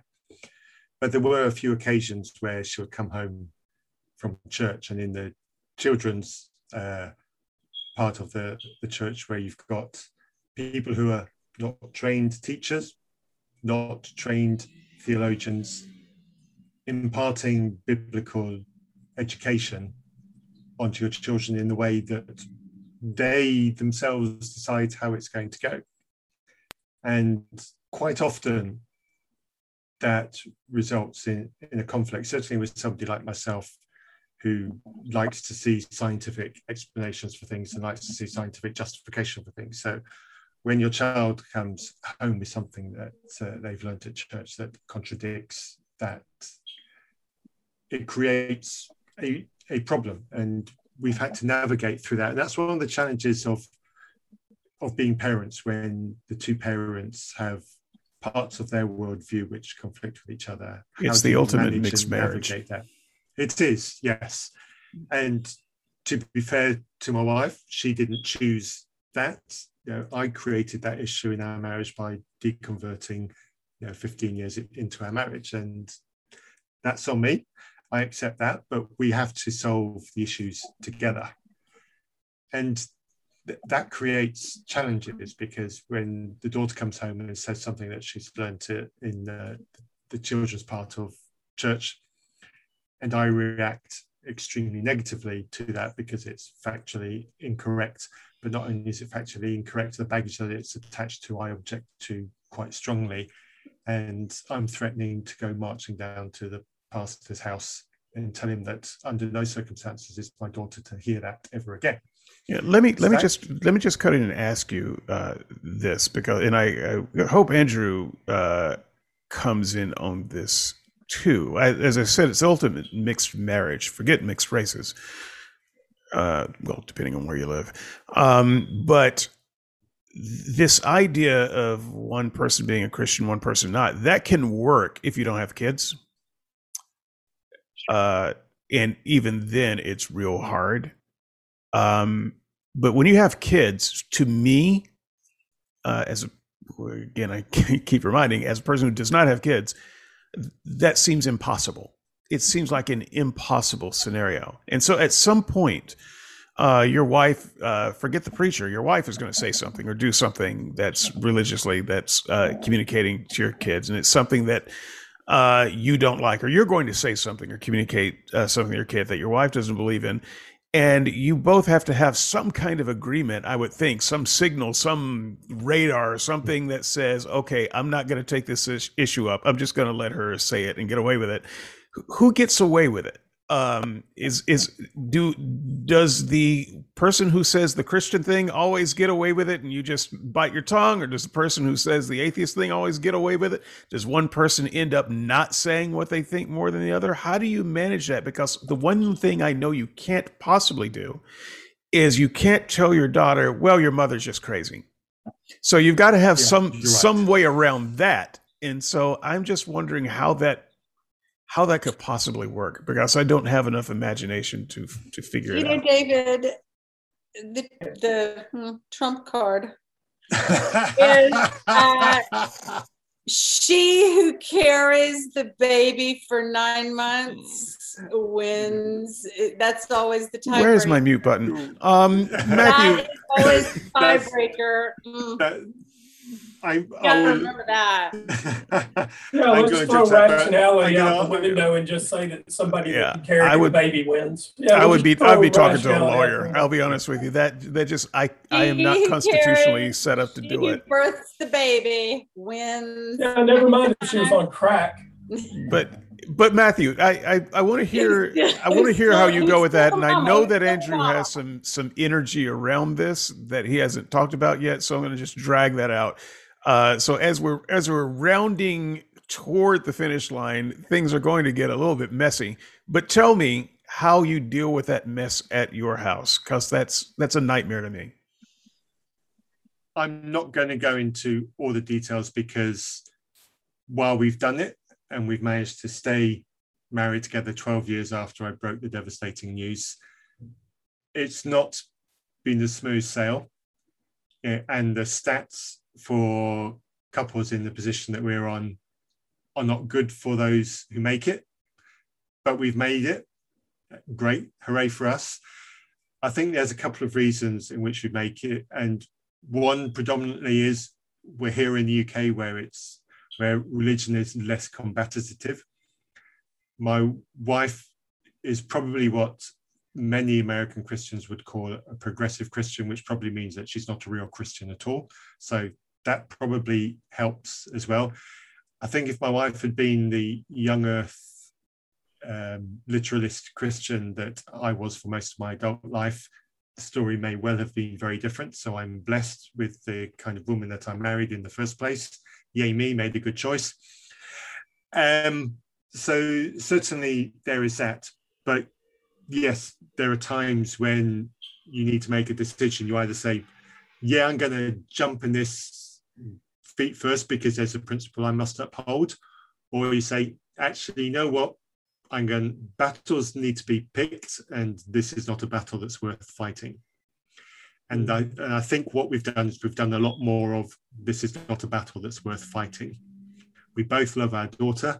Our daughter would have been mistreated if we'd gone out the last 10 years fighting over everything and then gone our separate ways. It would have been a worse environment for our daughter if that's what we'd done. And so sometimes you just got to suck it up, swallow it, and maybe have that conversation at another time in privacy when you can do it calmly, or you just don't have that conversation at all. Do you feel like the compromise is evenly split, roughly? Or is one or the other of you don't have to say which, making the compromise more? I'm not going to answer that one because A, I don't know, and B, it's probably unfair to call either out as that, because it gives the impression of one parent being the better parent, and I don't really want to go down that road. What I will say is, when you start a marriage and have a child, when you're both Christians with a tradition of taking the child to church, and then one of those goes, you know what, this isn't for me, you have to deal with the fact that your spouse is going to continue going to church with the child or the children. You have to deal with that, and you have to suck that up, and you become the bad person if you say, I'm going to ban you from taking the children to church. So you need to find a way to deal with that. You need to find a way to deal with that amicably, because if you don't, the relationship is over. It really is quite that simple.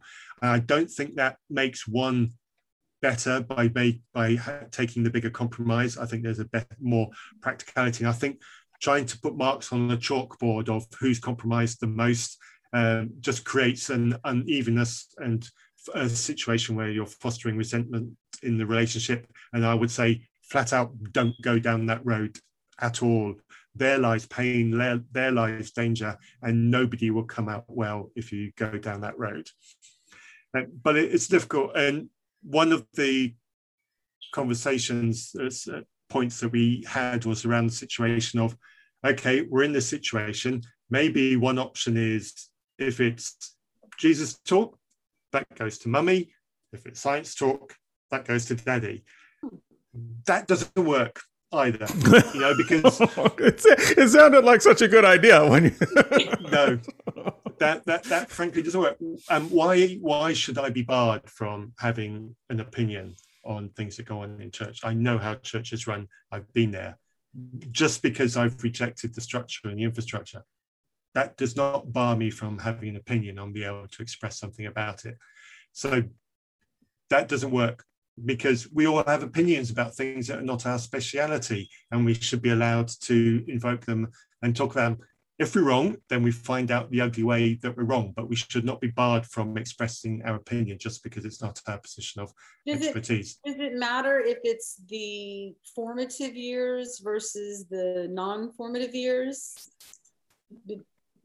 Hard question, because I wouldn't say that it's formative years to me. I was a Christian, went into adulthood. So I would say that that justification doesn't apply to me. I No, understand. I mean, with your children, like for example, if Okay, sorry, yeah. I think it matters even more. They're 18 versus if they're 3. Yeah, okay. I think it does matter a lot in the formative years, because this is where very strong, what's the word I'm looking for? This is where precedences can be set in a child's mind. And let me give a very, I don't think this has happened to my daughter, but let me give a very specific example. Imagine that my daughter was going to a very charismatic church and she was being taught that people who used to be Christians and then recant on their faith were never truly saved in the first place, and those people are destined to eternal torment in hell. And imagine at 5, 6 years old, she's being taught that. Imagine what effect that will have on her, knowing that I used to be a believer. And she comes home and she finds me as a loving parent and as a loving father who cares for her well-being and wants to talk things about life through her. But she's being taught this at school, at church, outside that. Can you imagine the kind of damage that would do to a child at that young age, and the risk that has of the relationship with a parent that she loves then, but might become afraid of because of what she's being taught at church? Now, I'm saying that didn't happen to my daughter, but I can envisage a scenario where that could happen. I don't think that would make her afraid. That would make her anxious for you. Yes, but it also might make her afraid of me as well. If on top of that, if she's being learned that people, because this is one trope that Christians push out an awful lot, is that atheists like myself have no basis on which to base their morals. They can't be trusted on things what they say to be right or wrong, and all that kind of thing. So if she's also coming home with that kind of thing, it creates a conflict and a confusion, and it creates a potential issue in a relationship there. And if that was happening, that would be completely out of my control. And imagine then that I find out that this is going on and it's damaging the relationship to my daughter because she's getting concerned about me and getting scared about me and spending less time with me because of all this stuff. So I say, well, okay, something needs to happen. That then creates a problem with the relationship between the two parents, because the father wants to do something to change that, and if the wife doesn't want to leave the church, or the roles could be reversed, so there's a whole load of tension there. I'm really thankful that didn't happen in my situation, but I can imagine that there are people who find themselves in that situation, and I feel for them, and I dread to think what would happen. I'm pretty sure that if my wife and I had been in a situation like that, if we hadn't moved church, that would have caused probably a fatal damage to our relationship. And so that would have been the church having an overall negative impact on the family unit through the things that they teach, which they believe are the right things to teach. So that scenario genuinely bothers me and concerns me. And I think there's a poison in there that needs to be eradicated. Let me bring Andrew in on this, who I'm surprised has not come in. Hang on, Teddy. Andrew has a legitimate. Andrew has a legitimate bit here. I'll let you and Andrew Teddy, argue. Can you actually stop? Can you actually do it in 60 seconds? No. I'm already forgetting what I was No. Okay. No. So I'm gonna let me just explain. I remember. Let me just say it real quick. I've never seen you say anything quick, but I'll give you first bite of the apple because yes, I got something to say here. Okay, we're going to say so. The fact that Matthew, with like what you're even saying, I think it just from my reaction to that, I'm so unaccustomed to even being around Christians that think the way the Christians that you were around were thinking, like that because you're an atheist, that you would have bad morals. And it goes to show just the very distinct difference between the type of church and Christians that you've been around and those that I have been around. And I've been around not just Greek Orthodox, but lots of different Christians. I've not encountered Christians like that. And so it's like, I don't know. I wish we could just all have a big old kumbaya and just have a session to where you can't have kumbaya moments with servants of Satan. Yes, somebody is going to have to yield their underlying belief, and quite frankly, this is exactly the reason why I call this religious versus with atheist marriage the ultimate mixed marriage, especially when they're kids. Because if there is any hint of fundamentalism in that religion, you can't help but go there. It's going to go there. But I'm going to give this to Andrew for a moment, and since it's necessary to say, I'm going to step out for a pee break, so you don't have to note that David seems to have gone. Where's David? All of you expert podcasters here. That's where I'm going. Go. So at any rate, I'm going to do that. But I wanted to set this up a little bit because Andrew has been pussyfooting around his own personal issues that he had mentioned that he wanted to talk about on the show, which is the only reason I'm bringing it up. And so I'm saying, Andrew, this is the moment to bring that up, because I think it's important. And this is a slot that I've been trying to groom to fit that in. So go for it. The sad thing is that you don't actually have to be in a divided marriage to end up in a relationship in which Christianity plays a role. My girlfriend and I, neither of us are Christians. No interest in being Christian. My values and the ones that I will pass on to my child are values that don't cause other people to be harmed. I'm a humanist by and large. She will learn those values. But we live in a Christian extended family. The first time we had a family get together after my daughter was born, we were at our relative's house, and our extended family has prayer before meals.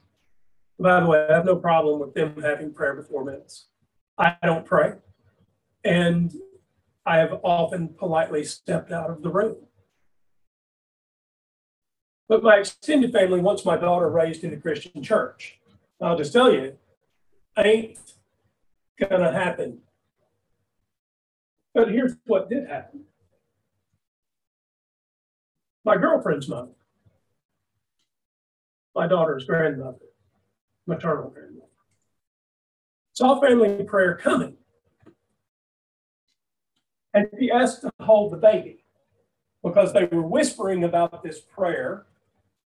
I wasn't in the loop. But when she asked to hold the baby, I said, okay, sure, fine. But I want her back before prayer because I'm taking her outside. Why? Because I have no intention of letting her be indoctrinated into prayer starting at so like I said, she's roughly newborn at that point. But if I let it happen now, they will continue this prayer thing with her and she'll be indoctrinated into it. So sure enough, her grandmother picks her up, tell her I want her back before the prayer.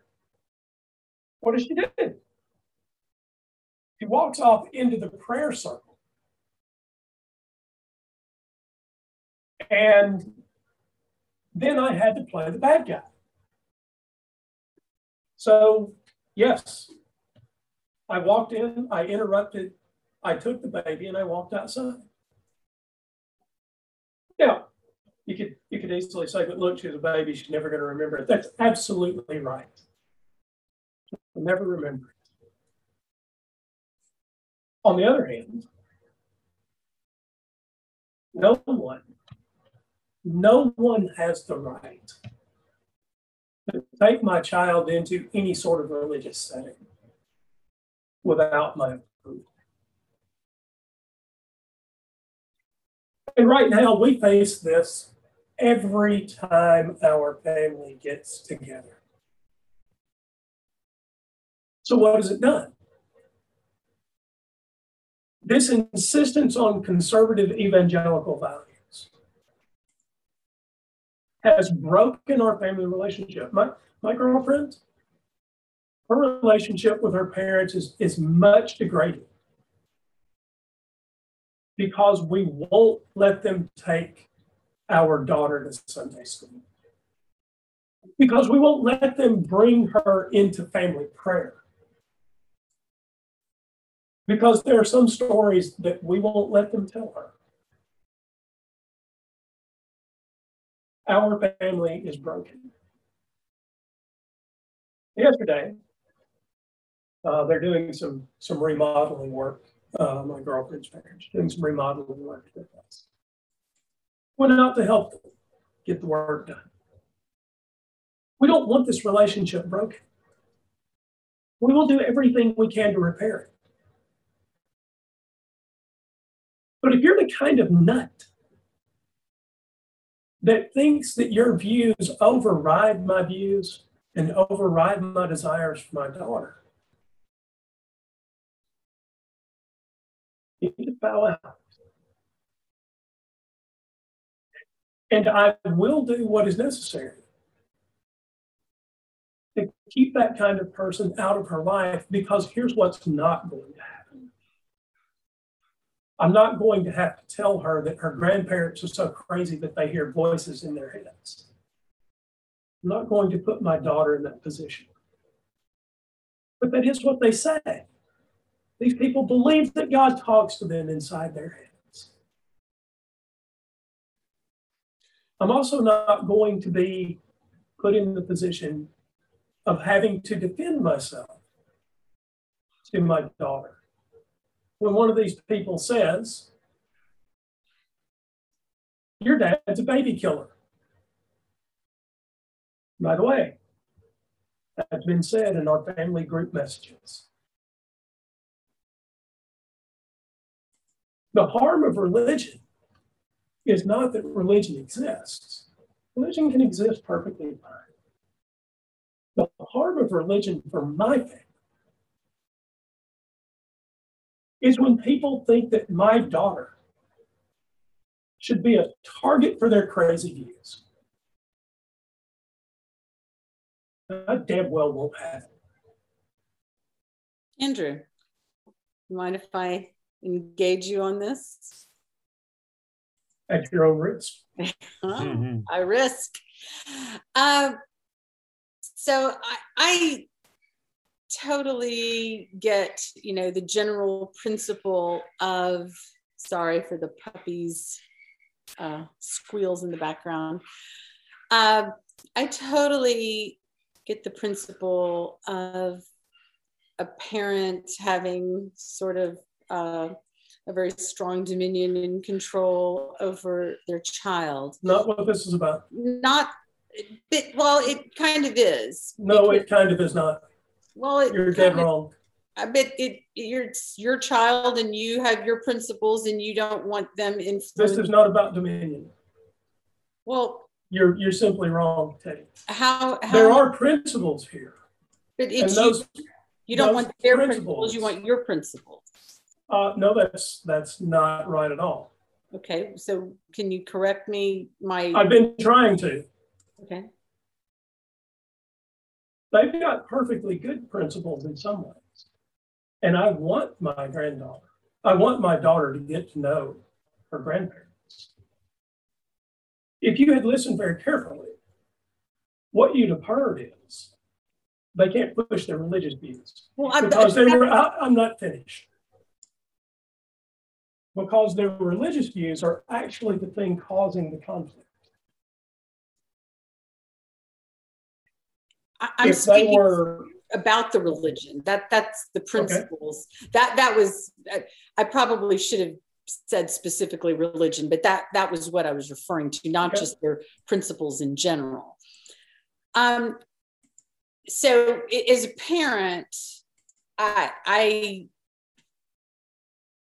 get the whole thing that in general, parents want to control, and I'm speaking generally initially. You're using the word that I wouldn't use, though. Okay, but let me take it from the general to then narrowing it down. Let me just replace the word control with indoctrination, because the difference that we already have, and I'm correcting you here so that we don't end up on a long dialogue, that is not part of my position. But we're going to get to. The listeners have to know that control is not what I'm talking about. But it is. No, it's not. If you just let me get out what I'm going to say, you're going to see what I'm saying. I'm trying to initially set up the general principle that parents, when you have a kid, it's your kid. And so parents have a right to, control what goes on with their kid. That's a general principle that most people agree with. Now, there are extremes, like you're not allowed to abuse your kid. The state has an interest in protecting kids. So a parent doesn't have ultimate dominion and control over their kids. So that's what I mean, dominion and control over, this is my kid. But you can't have complete control because there's abuse, and parents can't have sexually abuse their kids. They can't physically abuse their kids. None of which is what we're talking about. And I know that, but I'm just saying there's the general principle that parents have a very high amount of dominion and control of their kids. Now, that's not what we're talking about. I know that. So I know that. Now we're getting to the point of religion. Now, I agree with you that you as the parent, so long as that child is under your household and that child's a minor and that child's staying with you, you get to control what they hear. This is why I keep pushing back on you, Teddy. And it's why I kept cutting you off. Mm-hmm. It's not about control. I don't have a problem with my daughter eventually learning whatever her grandparents have in mind. What I will not permit, let me finish. What I will not permit is early indoctrination. Right. Okay. So you're controlling that. You're exercising. What I am doing is preventing indoctrination. What is indoctrination, Teddy? Well, it's Teddy. What is indoctrination? Indoctrination is instilling a certain information into a person so that they believe it. That's what indoctrination is. Well, indoctrination is teaching someone something without critical review. Okay, but and so that's what all parents do initially. I mean, what do you mean? Okay, look, you don't. A good parent doesn't say to their kid, "Hey, kid, I'm not going to teach you that there's this thing called good, and you really, good and evil are on the same plane. And hey, which do you like best?" No, you indoctrinate your kid that good is what you want to do, not evil. So, I mean, let's not pretend. Wait. Don't go creating a vocabulary for me. Okay, why not? Why will I not let you, and why should you not create a vocabulary for me? Because if we're going to have a reasonable conversation, I'm not finished. If we're going to have a reasonable conversation where both people are equally heard, then you can't put words in my mouth. I'm talking good and evil, Andrew. I'm not. Those aren't words that I generally use. Okay. That's why I said don't create a vocabulary for me. Okay, well, for most of your life, you used them. You went to seminary, okay? So good, bad, whatever. Ethics, lack of ethics. Well, wait a minute. Good and evil are words that when used in that kind of phraseology, good and evil, largely import a religious context. That's why I objected to it. Is there anything? And in fact, you tied it to seminary. You said you used these words in the past because you went to seminary. That is exactly the language. Do you not think that there's anything that's evil? Is it atheist? No, I don't think that there's anything that is promoted by a devil. No, I'm not saying promoted by a devil. Forget the devil. Is there anything that you will call Then out? forget the word evil. No, let's just And call we can it. have Let's a call different. it. No, I'm not going to call it what you want. What do you want to call it? Well, there are things that are harmful. There are things that are destructive. There are things that are antisocial.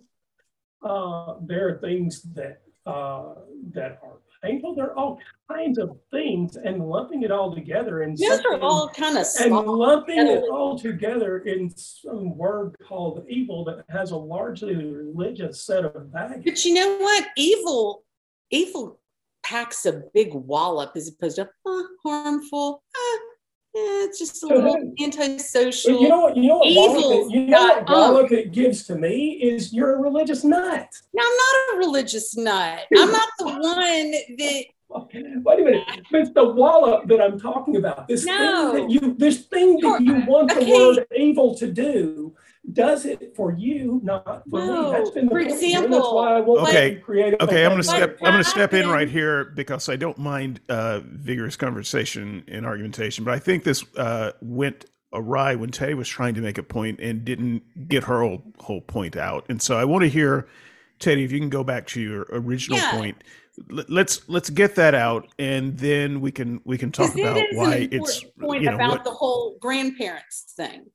And now, so let's get to the grandparents thing, because it's an interesting issue, and I don't know what the right answer is, but it's an interesting thing to kind of tangle with. And it goes. You started here, we'd be in good shape. And it get the what? As you started here, we'd be in good shape. Well, I know, but you wouldn't let me get it out, because you. Anyway, so okay, yeah, let's focus on Teddy getting her argument out. Okay, so for the grandparents, for any Christian who truly believes in heaven, and if you're a Christian, if you're a genuine Christian, then you believe in heaven and hell.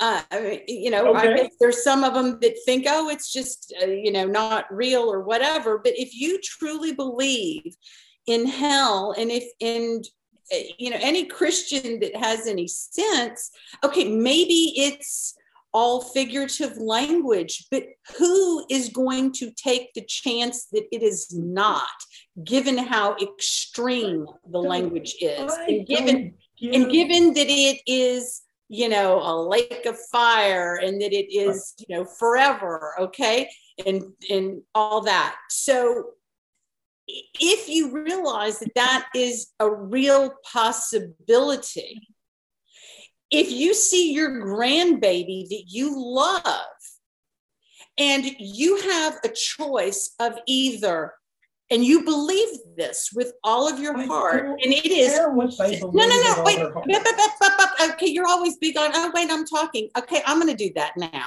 All right. Well, I'm talking. If it's between, get done so that I can finish this up. Okay, well, see, she's on the other foot now. You are replying to me, so if you just hold on, I can't get my point out. Andrew, we need to let Teddy get her point out, because she really hasn't had a chance to finish a full thought. So, I disagree. Yeah, well, you keep doing what you keep accusing me of. We're grandparents. So my point is that if people really believe that, then the choice before them is, am I going to respect my son or my son-in-law's wishes to do what they want with their with their child? Is that more important than saving my grandbaby from hell? Well, that's really kind of a no-brainer, if you ask me. When you put those two choices, for somebody, if they really believe what they believe, that's a no-brainer. Now, how many people really believe what they believe? And many Christians don't put their money where their mouth is, or a lot of times they don't even really truly think of things in these terms. And one of the things that And I must commend Matthew, your family that you grew up in doing missionary work. I remember in college, I went to, with my roommate, to a church service where it was a non-denominational church service, and the preacher made a comment about missionary work. And he said, when people really believe in what we're saying and what is going to happen from what we see to non-believers, it creates a zeal to save your fellow man if you care for them, if you take to heart what the message is in the New Testament to love your neighbor as yourself, then it creates in you this wanting to protect others, to spread that word. And especially if it is your family, if it is your friends, you will want to do that. And it is, Andrew, going to trump their respect. I mean, it doesn't mean that they don't respect you and you as a parent and your girlfriend is the child's parent, but there is something even more important at stake. Their grandbaby burning in hell is more important than respecting you and having your child not being exposed to God, protecting their baby from the fires of hell, if that is in fact what hell is. They're not going to take that chance. And so you need to think in terms of things from their perspective, and that is real to them. As if you really ever truly internalize that you say you were a Christian, if you ever really deeply were a Christian, then you should understand what that felt like in terms of understanding hell and heaven.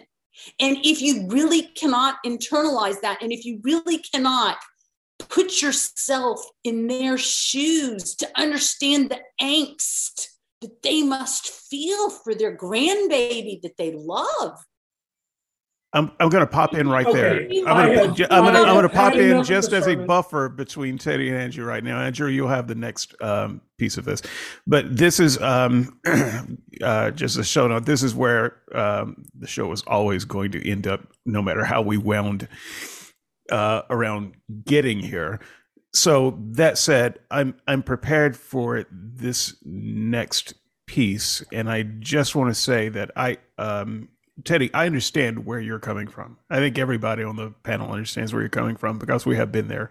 I actually think it's one of the worst things about Christian evangelism. I recommend the Poisonwood Bible as just a fantastic book to illustrate this. It's a work of fiction, but it's freaking fantastic, no matter which side of the religious debate you're on. So I just wanted to give Andrew a little bit of a buffer before I let him go on this. And I also wanted to get a chance to come in and say, Teddy, this expression that you are making, while heartfelt and true, is exactly why the debate is so fervent in the U.S. This is exactly why it is, and why someone like Matt might be there thinking, "Oh, these people are crazy. Nobody, no, this would never happen here. No one would." But Matt, I promise, this is the air that we breathe, whether you are in a religious house or not. And it is the air that says the religious person has a greater right somehow because they feel very deeply about this thing and their conscience would be harmed. It's the debate. It's the same debate that says that a clerk, a county clerk, has to issue a marriage license to gay people, and the clerk saying, no, I won't do it, and going to court and winning because it would hurt her conscience. It's the same debate that back in Jim Crow days, when a person said, I will not let black people in my restaurant to eat with white people equally because I think that's an unconscionable mixing. It is the same debate that has gone back a long ways in this country that says the religious conscience is the most important thing and trumps everything. And that's where we live right now. And that is the argument that Teddy is making. And I don't know that she has thought about it in that way, but that is the thing. The question is, what is true? No, it's not actually the most important question. It is. No, it's not. What I'm saying is it's true. the religious. So I'm gonna hand it over to you, Andrew. But I just wanted to point this out. This is in fact the debate, listener, that you are hearing. So when you see people on the board saying, "Oh no, you're just talking about a fringe of religion," no, we're not. This is the matrix that we live in this country. This is not the fringe. The fringe is when you can live your life without this as a part of it. And so, Andrew, Teddy has laid down the idea that the religious conscience, the religious view of reality, is in fact the most important thing, and it trumps your rights as a parent. I'm sure that you have something very measured to say. That. I said within the family, and to understand where they're coming from. I think we heard it. And I understand where they're coming from, but I'm not saying the government should infringe upon Andrew's rights. Just wait. Can I just flag up? I've got 10 minutes before. Okay, Andrew, let me ask you to yield just a moment longer to Matt because he's got a limited time before he has to go. But I promise you'll get a chance to respond fully. I just wanted to flag up. I've got 10 minutes to let Andrew have his say. Maybe if you've got something you want to say. No. Okay, you say your thing. All right, here we go then. It won't take long. First of all of that diatribe. Sorry, Teddy, I'm not trying to poke you. But I'm not concerned. All of that diatribe about how deeply they are convinced about the existence of hell is exactly why I kept pushing back on you about the word indoctrination and not control. And that is the exact reason that I would not subject a 1-year-old, a 2-year-old, a 3-year-old, a 4-year-old, a 5-year-old, a 6-year-old to those kinds of views. I don't care how convinced you are that hell exists. In fact, it doesn't even matter if you're her grandparents. Get away from the word indoctrination. Maybe the guy that preaches at the Islam temple down the road feels equally well like 3-year-old girls ought to be told about Allah in their proper place in the world. That's why truth has to be debated. Well, that's what we're doing. Truth? And indoctrination is not a debate. And that is why I would not let you cast my position as control, because when you want, and this is Christian doctrine down to the ground, train up a child when he is old, he won't depart. No way. No way in hell. Not going to happen. You want to teach my child and you think you've got truth, then you can break out the tools that help us evaluate truth, but you can't teach her about hell when she's 2. I don't care how convinced you are. I don't care how convinced. Are they trying to teach her about hell, or are they just trying to pray? What do you think Sunday school is? I know, but they're trying to teach. If you know, then you know the answer to the question. When there's a prayer. I mean, come on. Dave Pegg, a former guest on this show, believes that his 7 or maybe it was 8-year-old child was subject to going to hell. He has been teaching his child. This is a Brit who's in the British school system. He's been teaching his child about this for some time. Teddy, I understand that the Greek Orthodox does not have a focus on this, and so there could be some cultural dissonance right here. But Teddy, you have to understand that the people who are so afraid of hell today are the people who are indoctrinated in exactly the way that Andrew is talking about right now. I grew up going from kindergarten to 2nd grade. I was at a Lutheran school where we were going to chapel once a week and getting Bible study. So I was getting some Lutheran education, and then from 4th and 5th grade at a Baptist. When did you hear about hell? When's the first time you heard about hell? I don't know that I can. That's the point. Nobody knows. You've always exactly, because it's a part of the environment. It's a part of the air that we breathe here. I think it should be, because it I don't care. I believe that it's important. I think that humans, in order to bring about good behavior, it's important to know that punishment is a possibility. Teddy, do you believe that parents? Do you believe that? Hell and punishment are not synonymous. Yeah. What? Hell and punishment are not synonymous. Sure, they are. No, they're not. Do you believe that, legally speaking, that all children should know about hell? That all parents should teach their children about it so that they don't go to hell? I mean, yes. How would that happen? Would there be like a state priest? What? Wait. Yeah. Should all children know about hell? Yeah. Do you believe that? Do you believe that should? Well, should it be enshrined in the law? Because what you're saying is essentially that they hear about hell. If a child doesn't hear about it, like, it's a bad parent, and that you should override that parent's judgment to make sure that child has the appropriate knowledge. Now, if you think that, then what you have to think is that the state should accommodate that somehow. I know, but at what age? 2 years is 2 years old too young?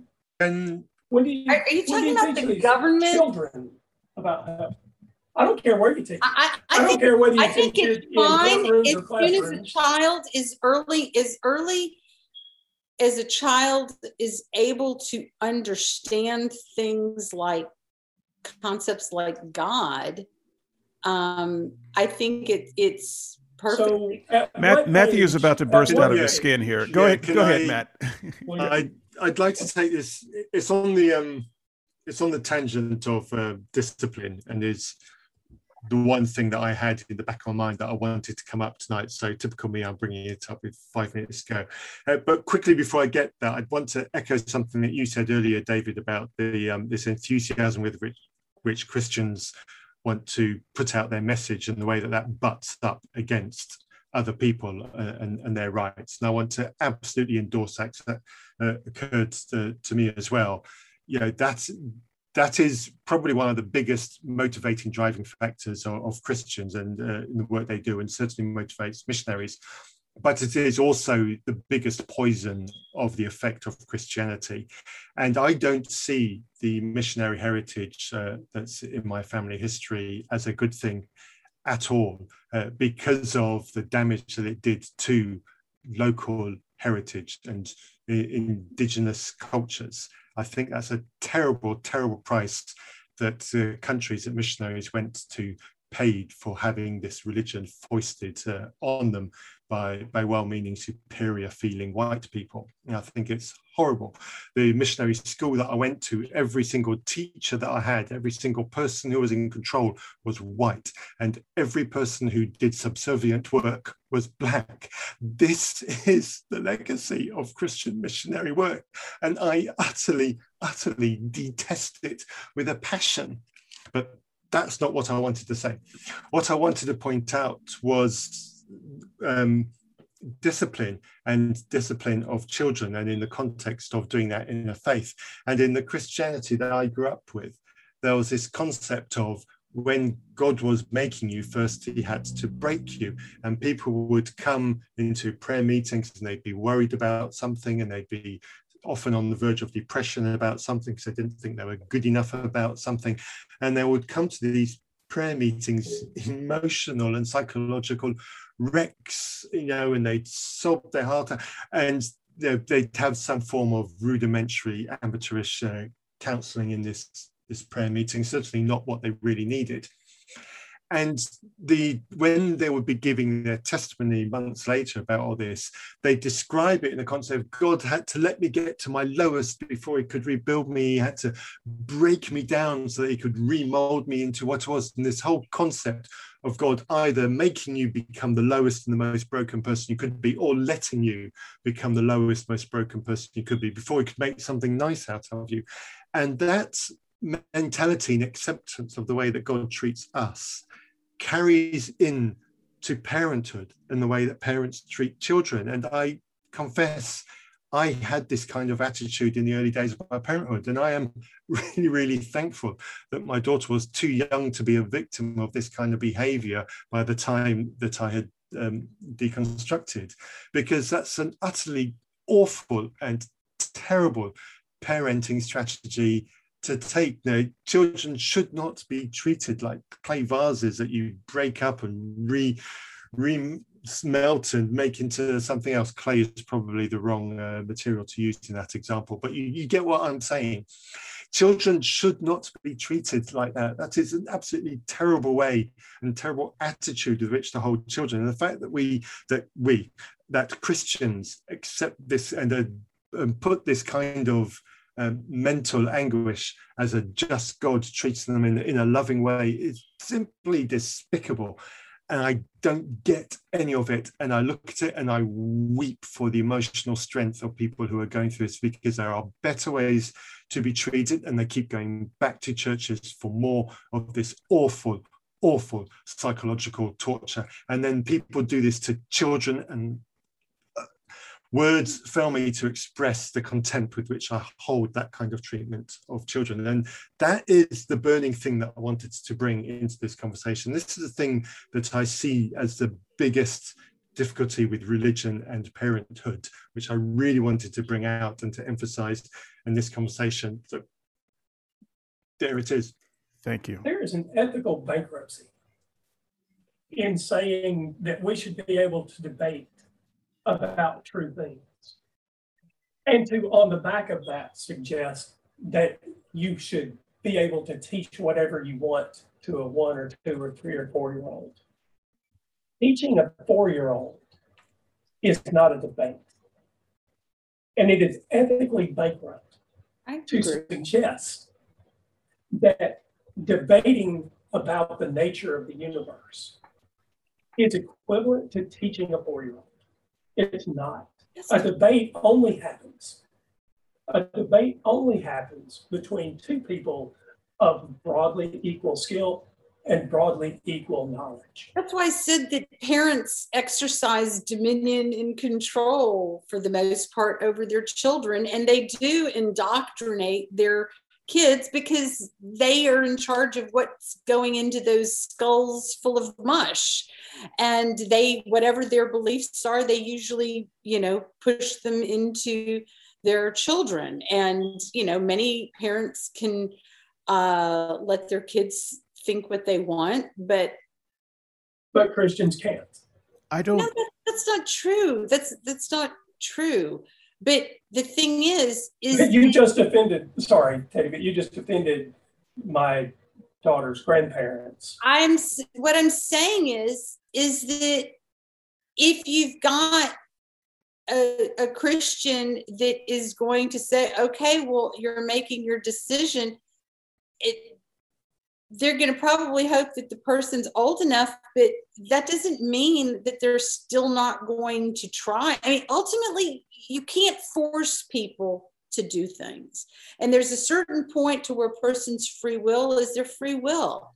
And sometimes, honestly, if you want to get really down to the nitty gritty, it depends on how much you care about them. I have no idea how what you just said relates to what we're talking about. I'm not being ugly. If I had a grandbaby that was, if I were your parents, you know, I'm just saying, I wouldn't be, you know, I mean, I don't know. You'd be on the outs. Sorry,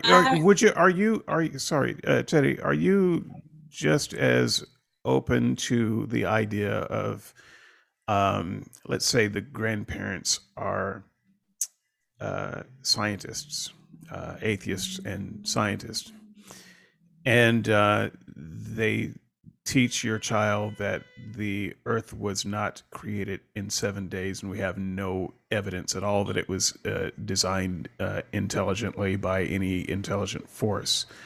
Would you be okay with them holding that truth to be so important that they would teach your child that, despite the fact that you don't want them to teach your child that?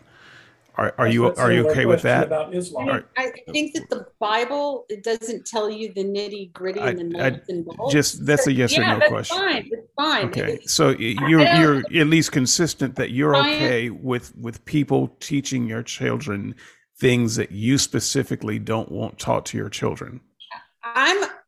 When have I been anti-science? But whatever their truth is that you may disagree with. I'm not anti-science. Okay, well, what if I asked you about Islam? The Bible isn't either. The Bible is not a science. That's fine, but Teddy, I don't think you're engaging with the spirit of the question. So let me make it more pointed. If they taught your child there is no God, there is no hell, and that all of this is a fairy tale, and who taught? If who taught? Well, someone close to you in your life, a parent, say, or aunt, or someone who's looking after your children. And they taught your child every time that they had access to your child that there is no God and there's no hell and the devil and angels are all fairy tales. Would you be okay with that? I would not be crazy about it, but my job. Would you allow it? Actually, you know what? Here's the biggest thing. I'm going to believe whatever you say, but I would like a yes or no. Would you allow it? As I think about it, my answer is going to be yes, I will allow it. And let me tell you why. And this is a well thought out answer in 2 seconds. Sure. But the reason why that's the right answer is because you know what? Kids are going to be encountering this kind of information all the time. Kids, it's not just when they're little. I mean, look at y'all. Y'all were much older and y'all had been growing up in Christianity. That's fine. I was just checking to see if you were being consistent. My point is that what a parent's job is to try to perhaps give the best arguments and instill the best and strongest arguments in their child from an early age. And that is the reason why. And you know what? Teddy has not brought this up in forever. What do you mean give the best argument to a 4-year-old? The shroud in science. What do you mean give the best argument to a 4-year-old?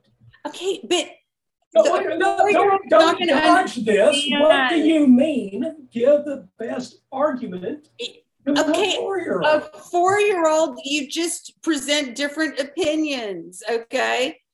And some of those opinions, do you agree that people that are important to a 4-year-old, their opinions matter more without respect to whether the proposition is true, that 4-year-olds are subject to authority bias, and that's why we should be careful? Do you think that's a thing? I will agree with you there, Andrew. I will agree. So as we are getting ready to lose Matthew, I would like to have his issue addressed a little bit so that he can kind of hear what he's missing.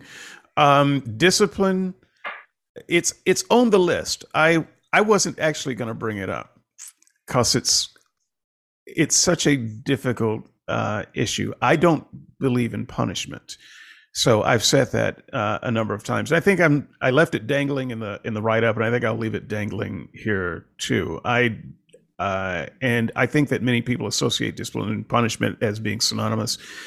And so that's not a thing that I believe in, which is to say, you've done a bad thing, so I'm going to do a bad thing to you to teach you a lesson, or just to instill some sense of justice, because even if it doesn't teach you a lesson, you did a bad thing has to happen to you. I don't believe in that at all. Retributive punishment just doesn't make any sense to me, especially when you're doing it to a small child who honestly doesn't understand. It's like beating a dog for pooping in the house. The dog has no idea why the hell you're beating him, and that if you want a dog to not poop in the house, that ain't the way to do it. I promise. Usually they don't associate it because they don't get the punishment immediately. Sorry. Immediacy has nothing to do with this so I don't want to get drawn off there, but I'm just trying to explain the kind of retributive punishment that doesn't make any sense in animals, doesn't make any sense in kids either. So that said, what does make sense when it comes to discipline? I will just offer this brief thing in foster parenting class, because you have to go through several modules, several weeks, months actually, before you're qualified, at least in most states. I think it's a state by state thing. But in this discipline module, there were things that we were taught that we could never do, even if you did it with your own kids. You can't do it with a foster kid, or else you would go to jail. So you can't use physical punishment. Can't do it. Sorry. Whether the state has laws about spanking or not is irrelevant. You spank a foster kid, and they find out about it, you're jailed.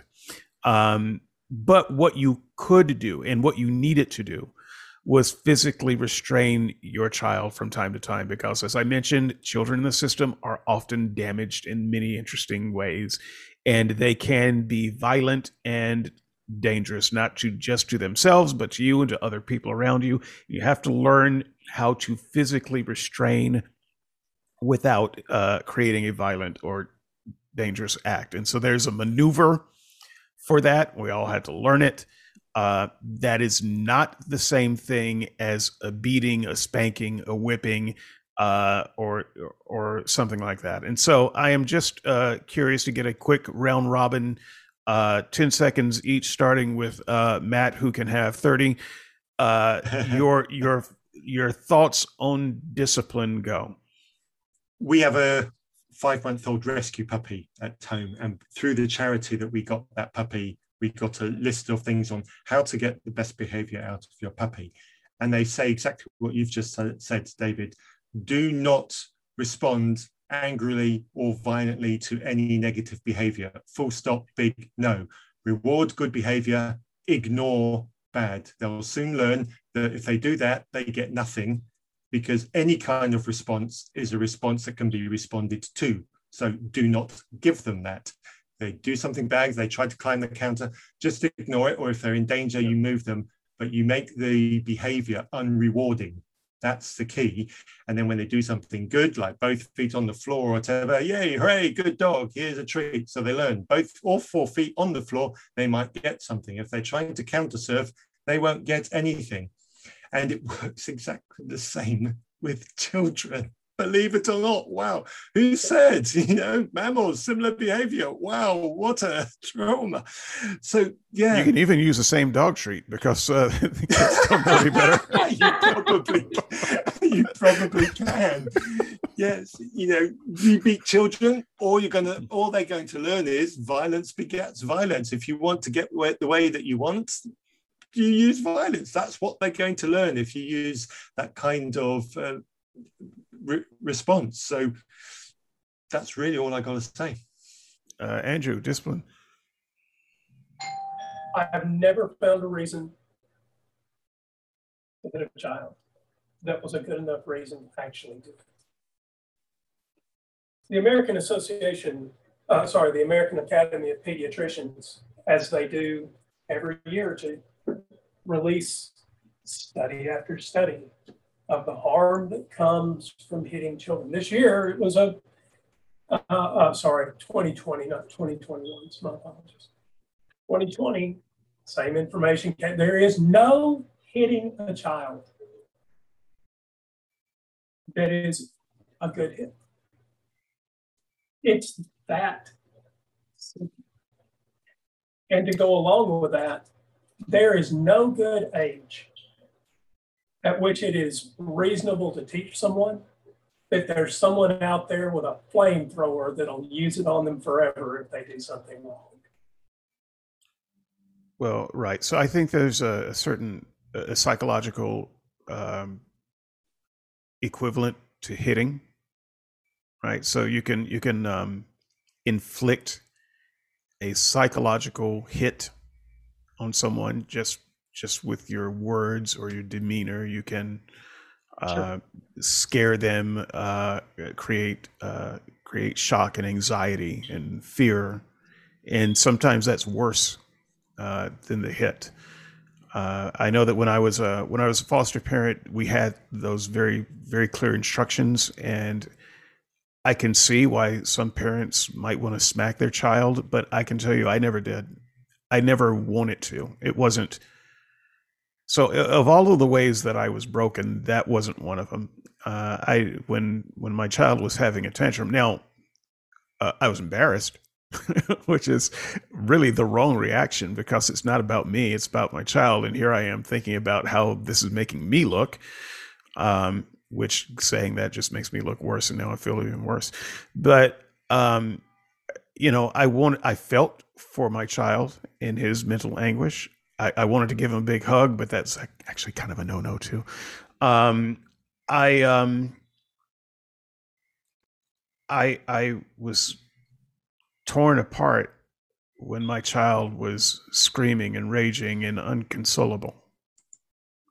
At no point did I ever want to raise a hand in anger and create some kind of punishment for that. Now, you could ask me what we did do on that stuff, and I would just say, I'm not going to tell you because it's not important. But I can tell you all of the things that I didn't do and all of the ways that I didn't feel. And I think that's the one thing I'm proud of in my time as foster parent, because I was raised in a home where violence was acceptable punishment. And I say this about my parents who might one day hear this podcast, sorry. But, I grew up in the South during a certain time where, it wasn't just spankings. Nobody spanked anybody. It was belt whippings and, paddlings and switches and things like that. I grew up in that environment, and there's no part of me that ever wanted to pass that on. I never wanted for a moment my child to be afraid of me because of something they were doing. Teddy, discipline. Sorry, gotta go. Well, thanks, Matt. I believe in discipline, and I think discipline and punishment are pretty much interchangeable in my world. In terms of physical punishment, corporal punishment, generally speaking, I think that is something that should be used as a last resort. With very young children that do not understand, where you cannot reason with them, and when they're doing something dangerous. For example, when my son was very, very young, he was still in diapers, we had a chair that he used to love to jump on. Well, in law school, they, drill in your head about trampolines and how everybody, winds up as a paraplegic from neck injuries. And so he would jump on it, and I'd get him off of that, and he'd just go straight back, and it was just constant back and forth. So at first I would just, he wouldn't stop. and I would just kind of swat him on the behind a little bit. He'd just go right back to it. And then I'd, a little bit harder, and then, good. And he'd just still go back. And, somebody's at the door. And okay. So he would just keep doing it. And then finally I got like a little cheese board, like a little wooden paddle. And of course, this is on a diapered behind. But the motivation is safety. He's not understanding. But even that, he still kept going, and he would have this little, twinkle in his eye, like, I'm going to go do it. I'm just going to be obstinate and oppositional. But then finally it got to the point where I felt like, he's still a little kid. I don't want to go any firmer because I certainly don't want to leave any type of a red mark or anything. And I finally realized, okay, this isn't curbing the behavior. I don't want to do this just to do it. So I stopped. So, I had to figure out some other way. I don't even remember what that was, but I was like, okay, this is pointless. But I do think that when you've got a child that is that small and is not responding, and they're doing something that can be dangerous or harmful to them, I'm okay with physical punishment. Like I said, I think it's something of last resort.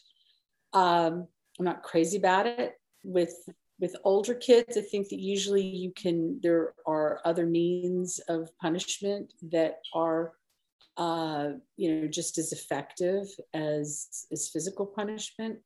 So, but I think that there's some people that are very motivated towards rewards, and some people that are more motivated towards escaping punishment. For example, with me, I'm not as motivated towards the gaining of rewards, but if you tell me that, hey, if I don't do something, I'm going to have some sort of negative consequence, that'll really get my attention.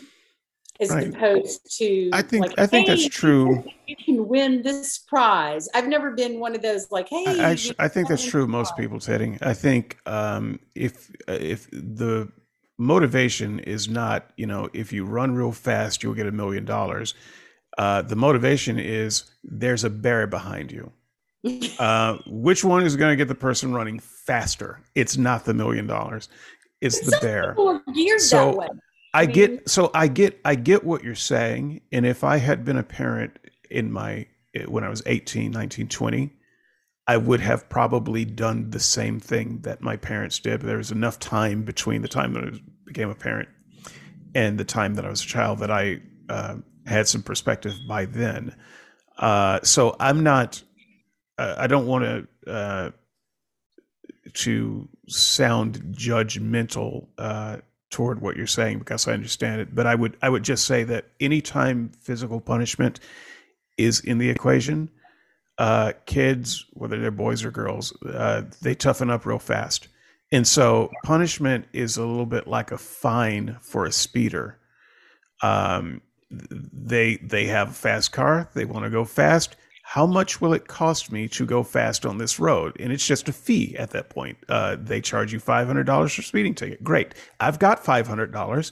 I'm going to open it up to $120, and I'm going to enjoy my afternoon.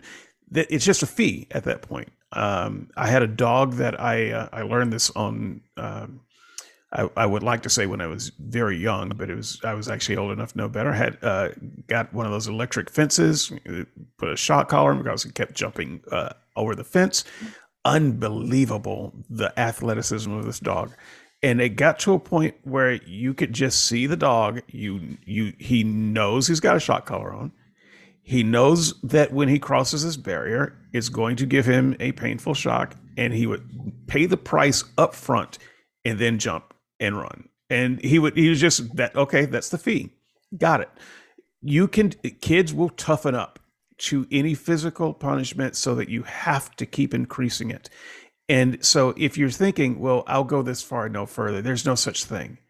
because they can deal with as far as you want to go. But it depends on the kid. For example, I mean, I was such an easygoing kid. The Greeks, there's an expression, and they call it, they say, oh, that person's like soft bread. They're just so easy. And my mom would always say that about me. But the one thing that I, was a little problematic with is sometimes I'd have a little bit of a smart mouth. And so sometimes I can't imagine, Teddy. I can't imagine. So sometimes I might pop off and say, like in the teenage years, and say something a little smart alecky. And I'm having trouble picturing it.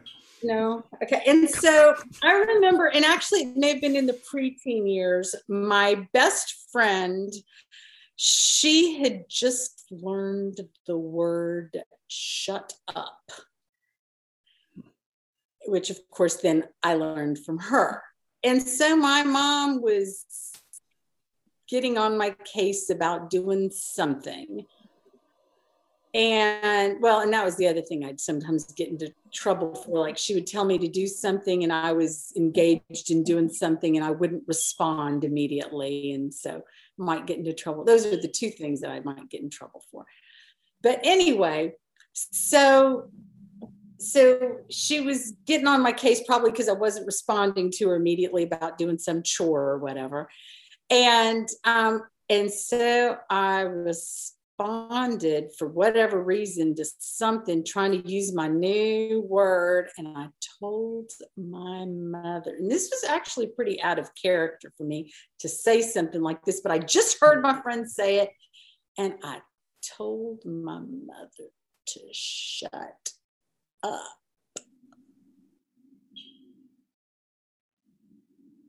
My mother came at me like a puma, getting ready to attack within an inch of me, saying, "You better never say that word again."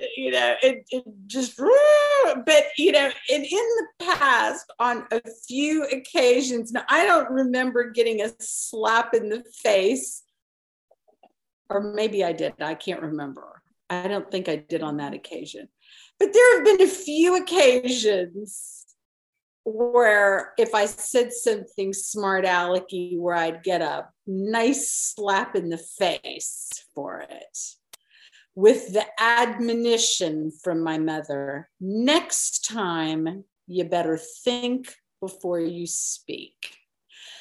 Now, it's not nice getting a slap in the face, but you know what? Nor is it legal in most places, I would think. I have to admit, well, back then it certainly was. We came from the same era. Yeah. All three of us on here. In fact, I'm not sure nowadays. It probably depends on where you're at and if it would leave a mark and stuff like that. But I will say that slap in the face and the admonition was a very good life lesson, because I always did learn to be very cautious and to measure my words and to think before I speak. And I see a lot of people around me that really could have used that slap in the face when they were kids from their mamas, to perhaps learn to think before they speak when they say things to other people, to be more respectful. Teddy, I believe that you can manipulate. There is no other way. Do you think that there's no other way to teach children to moderate things that they say, other than their mothers slapping them in the face? Because I certainly remember learning harsh childhood lessons that didn't require my parents hitting me. Yeah, I'll be honest with you. I never learned a lesson from hitting, and I got plenty of that. But those aren't the things that I learned from, and those weren't the quote unquote punishments / responses from my parents that I was afraid of. So I might talk about the things that I was really afraid of. But I can tell you, when you get a whipping 1 or 2 or 3 times a week with a belt, you just okay. You think that is a good week? That's the fee. I want to do this thing. That's the fee. I'm now big enough and tough enough. I can do it, and I'll pay the fee. Maybe you remember my brother, I guess. Or, yeah, I don't know. I've never actually met your psychopathic brother. Is Right. that the one you're talking about? Yeah. So, Okay. so the only one. But By the way, if he's only- listening to the podcast, I'm sorry I called you a psychopath. Please don't kill me. So, so the thing that what you're saying there resonates with me. That the escalation of violence resonates with me because my brother was still living at home past 18 before he went into the military. And Dad was a corporal punishment guy, prior Navy, yada, yada, yada. And before my brother finally moved out for good, their physical confrontations evolved into fist fights. Did you say fist fights? Yes. Mhm. Yes. And the most prominent of which was out in the front yard. David, you'll remember the house. Out in the front yard for the neighbors. I don't know if any neighbors saw it. I'm not making any claims that they did it, but it started inside. It moved outside to the backyard, came around the house into the front. I mean, this was, I don't want to say it lasted long, but I hope if you're listening to this, you only take one piece of advice. Don't let your fights with your children turn into a contest of who's bigger and bad. That's not a parent. That's a bully. And if your child is not safe, hitting them doesn't make them safe. Unsafe, sorry, go ahead. Well, that was the thing that I wanted to highlight. So I'm glad that you got there. Is the justification is often, I got to do this bad thing to you to keep something worse from happening to you. And generally, the worst thing that happens in that kid's life is you doing the bad thing to them. But it's if I don't do this bad thing now, you'll grow into something where a worse thing is done later. And I do think, since we've taken off the theological gloves, that a lot of this comes from religion, because God is gonna do this ultimate bad thing, or this bad thing called hell is gonna happen to you. And while you're burning in hell, you're going to wish that somebody had beat you up a little bit, because maybe that would have avoided this spot. This is kind of the justification for a lot of the early child abuse that happened earlier in the century, and that happened in the church quite a lot. It was extremely prevalent in Christian families in particular. And this justification is, if you love your child, you've got to beat them. You can't spare the rod with them, because a worse thing is going to happen to them if you don't. So if you don't do it, God is going to do it, because they're not going to learn their lessons. This is the kind of Christian God. I mean, why does it have to be a family member? Is Islam correct? Is Buddhism correct? And which version of Christianity? Which God and which hell? I mean, the very fact that somebody close to you might tell you about hell doesn't at all indicate that it's the right version of hell, or that they know what they're talking about. So do we really have to open our children up to anybody that wants to make some, the fact that it's a loving member of the family gets you nowhere. It gets you nowhere. And I don't want to lose the thread here. It's this idea that if you just hit your child, or burn your child with an iron, or do whatever it takes to your child today, that will save your child from something worse tomorrow. you are on a downward spiral, and the reason is there's always something worse down the road.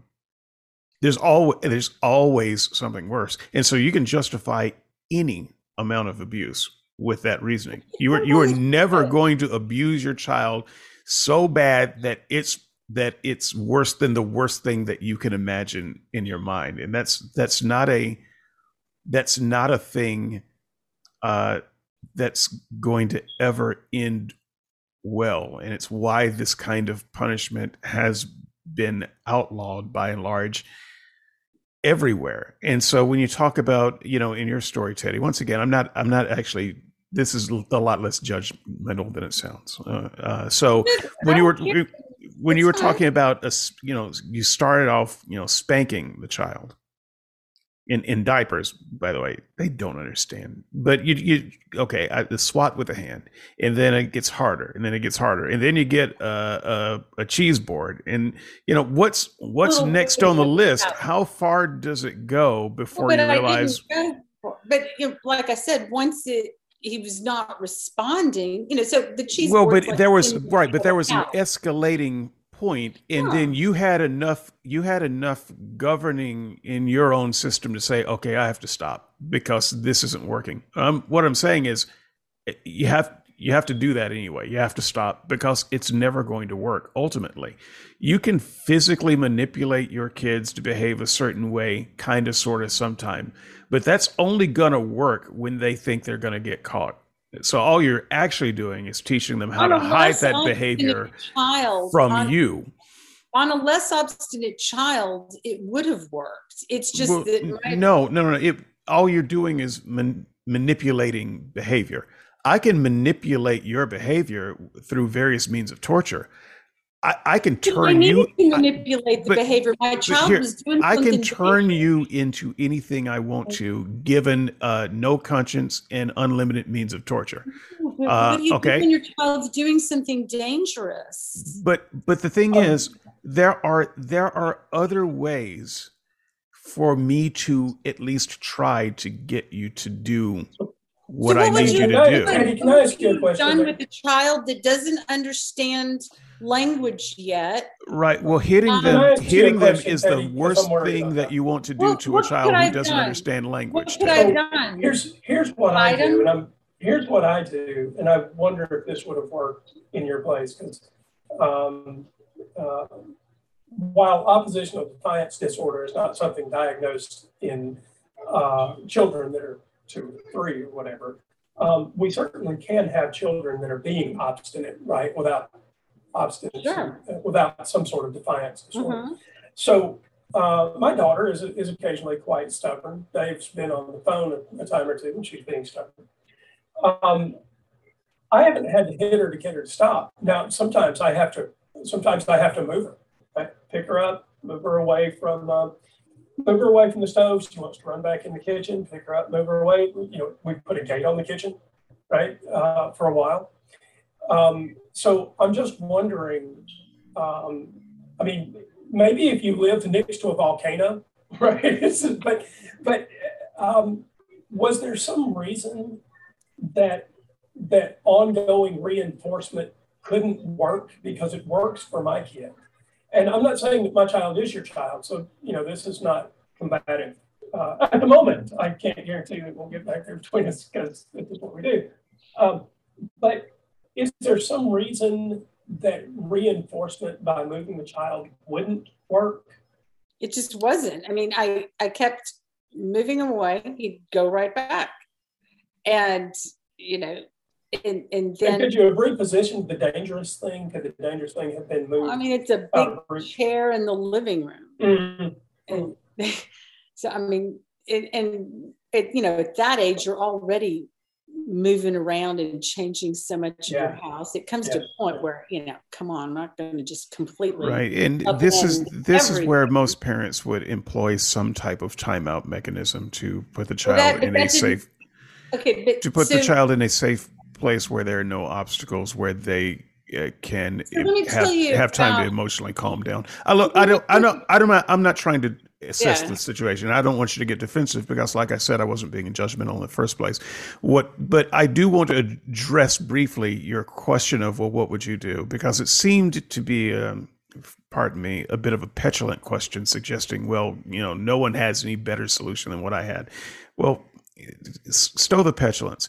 There are better solutions, and I don't necessarily have them, but I can tell you, having gone through 8 months of foster parenting training for the types of situations like that, there are other solutions. And you better know that there have to be other solutions, or else there would be no foster parents because they'd be all in jail. They simply could not devolve to the solution of physical violence in that situation, because every one of the kids in foster care are going to be doing a lot worse things than jumping from chairs. So I would simply implore you that if I don't mean jumping from chairs. I mean jumping continuously. Okay, not just jumping on furniture, great. But Bouncing. I'm talking about where it's like a trampoline. I know what jumping is. I get Yeah, it. my daughter They do it on Jumping beds. from a chair. Some kids are jumpers. I get it. My daughter is. But From a narrow chair, your yeah, babies will be but tall. what I'm telling you, that your fear of their falling is not actually neither legally nor, I would say, ethically an excuse for visiting violence on the child. Now, once again, I wasn't there. This was a long time ago. You have had the influences that brought you to that moment. I am honestly not judging you here, Teddy. I'm just saying, because it sounds like what you're saying is that's a good solution today that you recommend to other people. And that's the thing that I'm addressing right now. It is not a good solution today. And there are things that we can do. And we have to think more creatively and more lovingly, and recognize that our fear of a bad thing is not a good excuse to then visit a bad thing on a Katie, what finally worked for your child? I'm sorry? I'm just curious. What finally worked? What finally solved the problem? To be honest, I don't remember with the whole chair situation. You probably just grew out of it. Something happens I and you move remember, on. for example, with timeouts, my son wouldn't stay in timeout. So I had to stay and hold him in timeout. Right. But Well, then timeout for him is timeout for you. But then the problem was he liked me hovering over him in timeout. So then that wasn't a punishment either. But that's the problem. It doesn't need to be a punishment. That's why I don't believe in punishment. If you're hovering over him, helped him calm down, that's what you should do. What we do he likes jerking me around. That's what this kid does. What we do with my 2-year-old, I mean, look, every child is different. I didn't always believe that, right? But every child is different. So what we do with my 2-year-old is we take her chair. She's got a little table and chair. They're her size. I'm sure you've had the same kind of thing. Yeah. And we take her chair and we sit it in the laundry room. And we put her in the laundry room and close the door and start the timeout timer. Mm-hmm. Because she has the same, oh, look, Mommy and Daddy are both paying attention to me. That is exactly what I wanted, right? So we put her in the laundry room. No, we did that. We did that for a while with putting him in his room where we had the little things over the doorknobs to where he couldn't open up the door. And so we started doing timeouts in his room because we realized that just putting him in the corner with me hovering over, he liked that. But then he started getting too big to where his hands were big enough and he figured out how to, well, actually at one point he just started pulling the doorknob cover off the doorknob. I was like, oh my goodness. So, I mean, it's just, look, none of this stuff is easy, but when we start mixing in, philosophies from religions and ancient tribal thought, in bringing it into the modern day. So I'm not even all that judgmental over the original tribal people who thought it was good advice to say, spare the rod, spoil the child. Okay. that's not where I am today, and they wouldn't make it in our society at all. But we're in our society, and they're in theirs. When you try to blend that kind of thinking with the modern day understanding of the world that we have, that's where the problem comes in for me. And I think this is part of the problem of religion, especially fundamentalist religion, because it's the Jews and the Christians saying the God of the Old Testament really knew what he was doing. No, he didn't. No, he didn't. It's the idea of saying, yeah, when Paul told those women to be silent in church, he really knew what he was talking about. No, he didn't. Stop it. Stop it. And so we live in 2021 at the time of this recording. And I think both Andrew and I and Matt, when he was on, and even some Christians would say, look, as we understand the world better, it may make more sense to let some of the biblical understandings of how best to do things go. But the more fundamentalist you are, the less you are able to do that. And you are trying to recreate this biblical idea, this first century idea in the 21st century. And that just does not work. It is always bad. And this is one of the reasons why religion hanging on and trying to recreate itself and overlay itself on these modern times is dangerous, especially when it comes to child rearing, because almost everything the Bible had to say about child rearing is kind of awful. So I just offer this in the best possible version of friendship that we have, which is pretty good. The defense that someone really believes that they should be able to teach a child something that is deeply committed to their heart, that they can't convince other adults of, especially if the other adult is reasonable by the usual lights that we judge reason, is deeply and troublingly flawed. And I don't care whether we're talking about religion or science. I don't care whether we're talking about economics or politics. If you and I can't agree on the truth of some proposition, that should give us the moment of pause to say, I shouldn't be trying to instill that in a child. And feel free to disagree with me, but if the listeners take any single message away from what I have said, that is it. I don't care what the subject is. If we can't come to a conclusion about it as rational adults, we certainly can't expect to make rational children.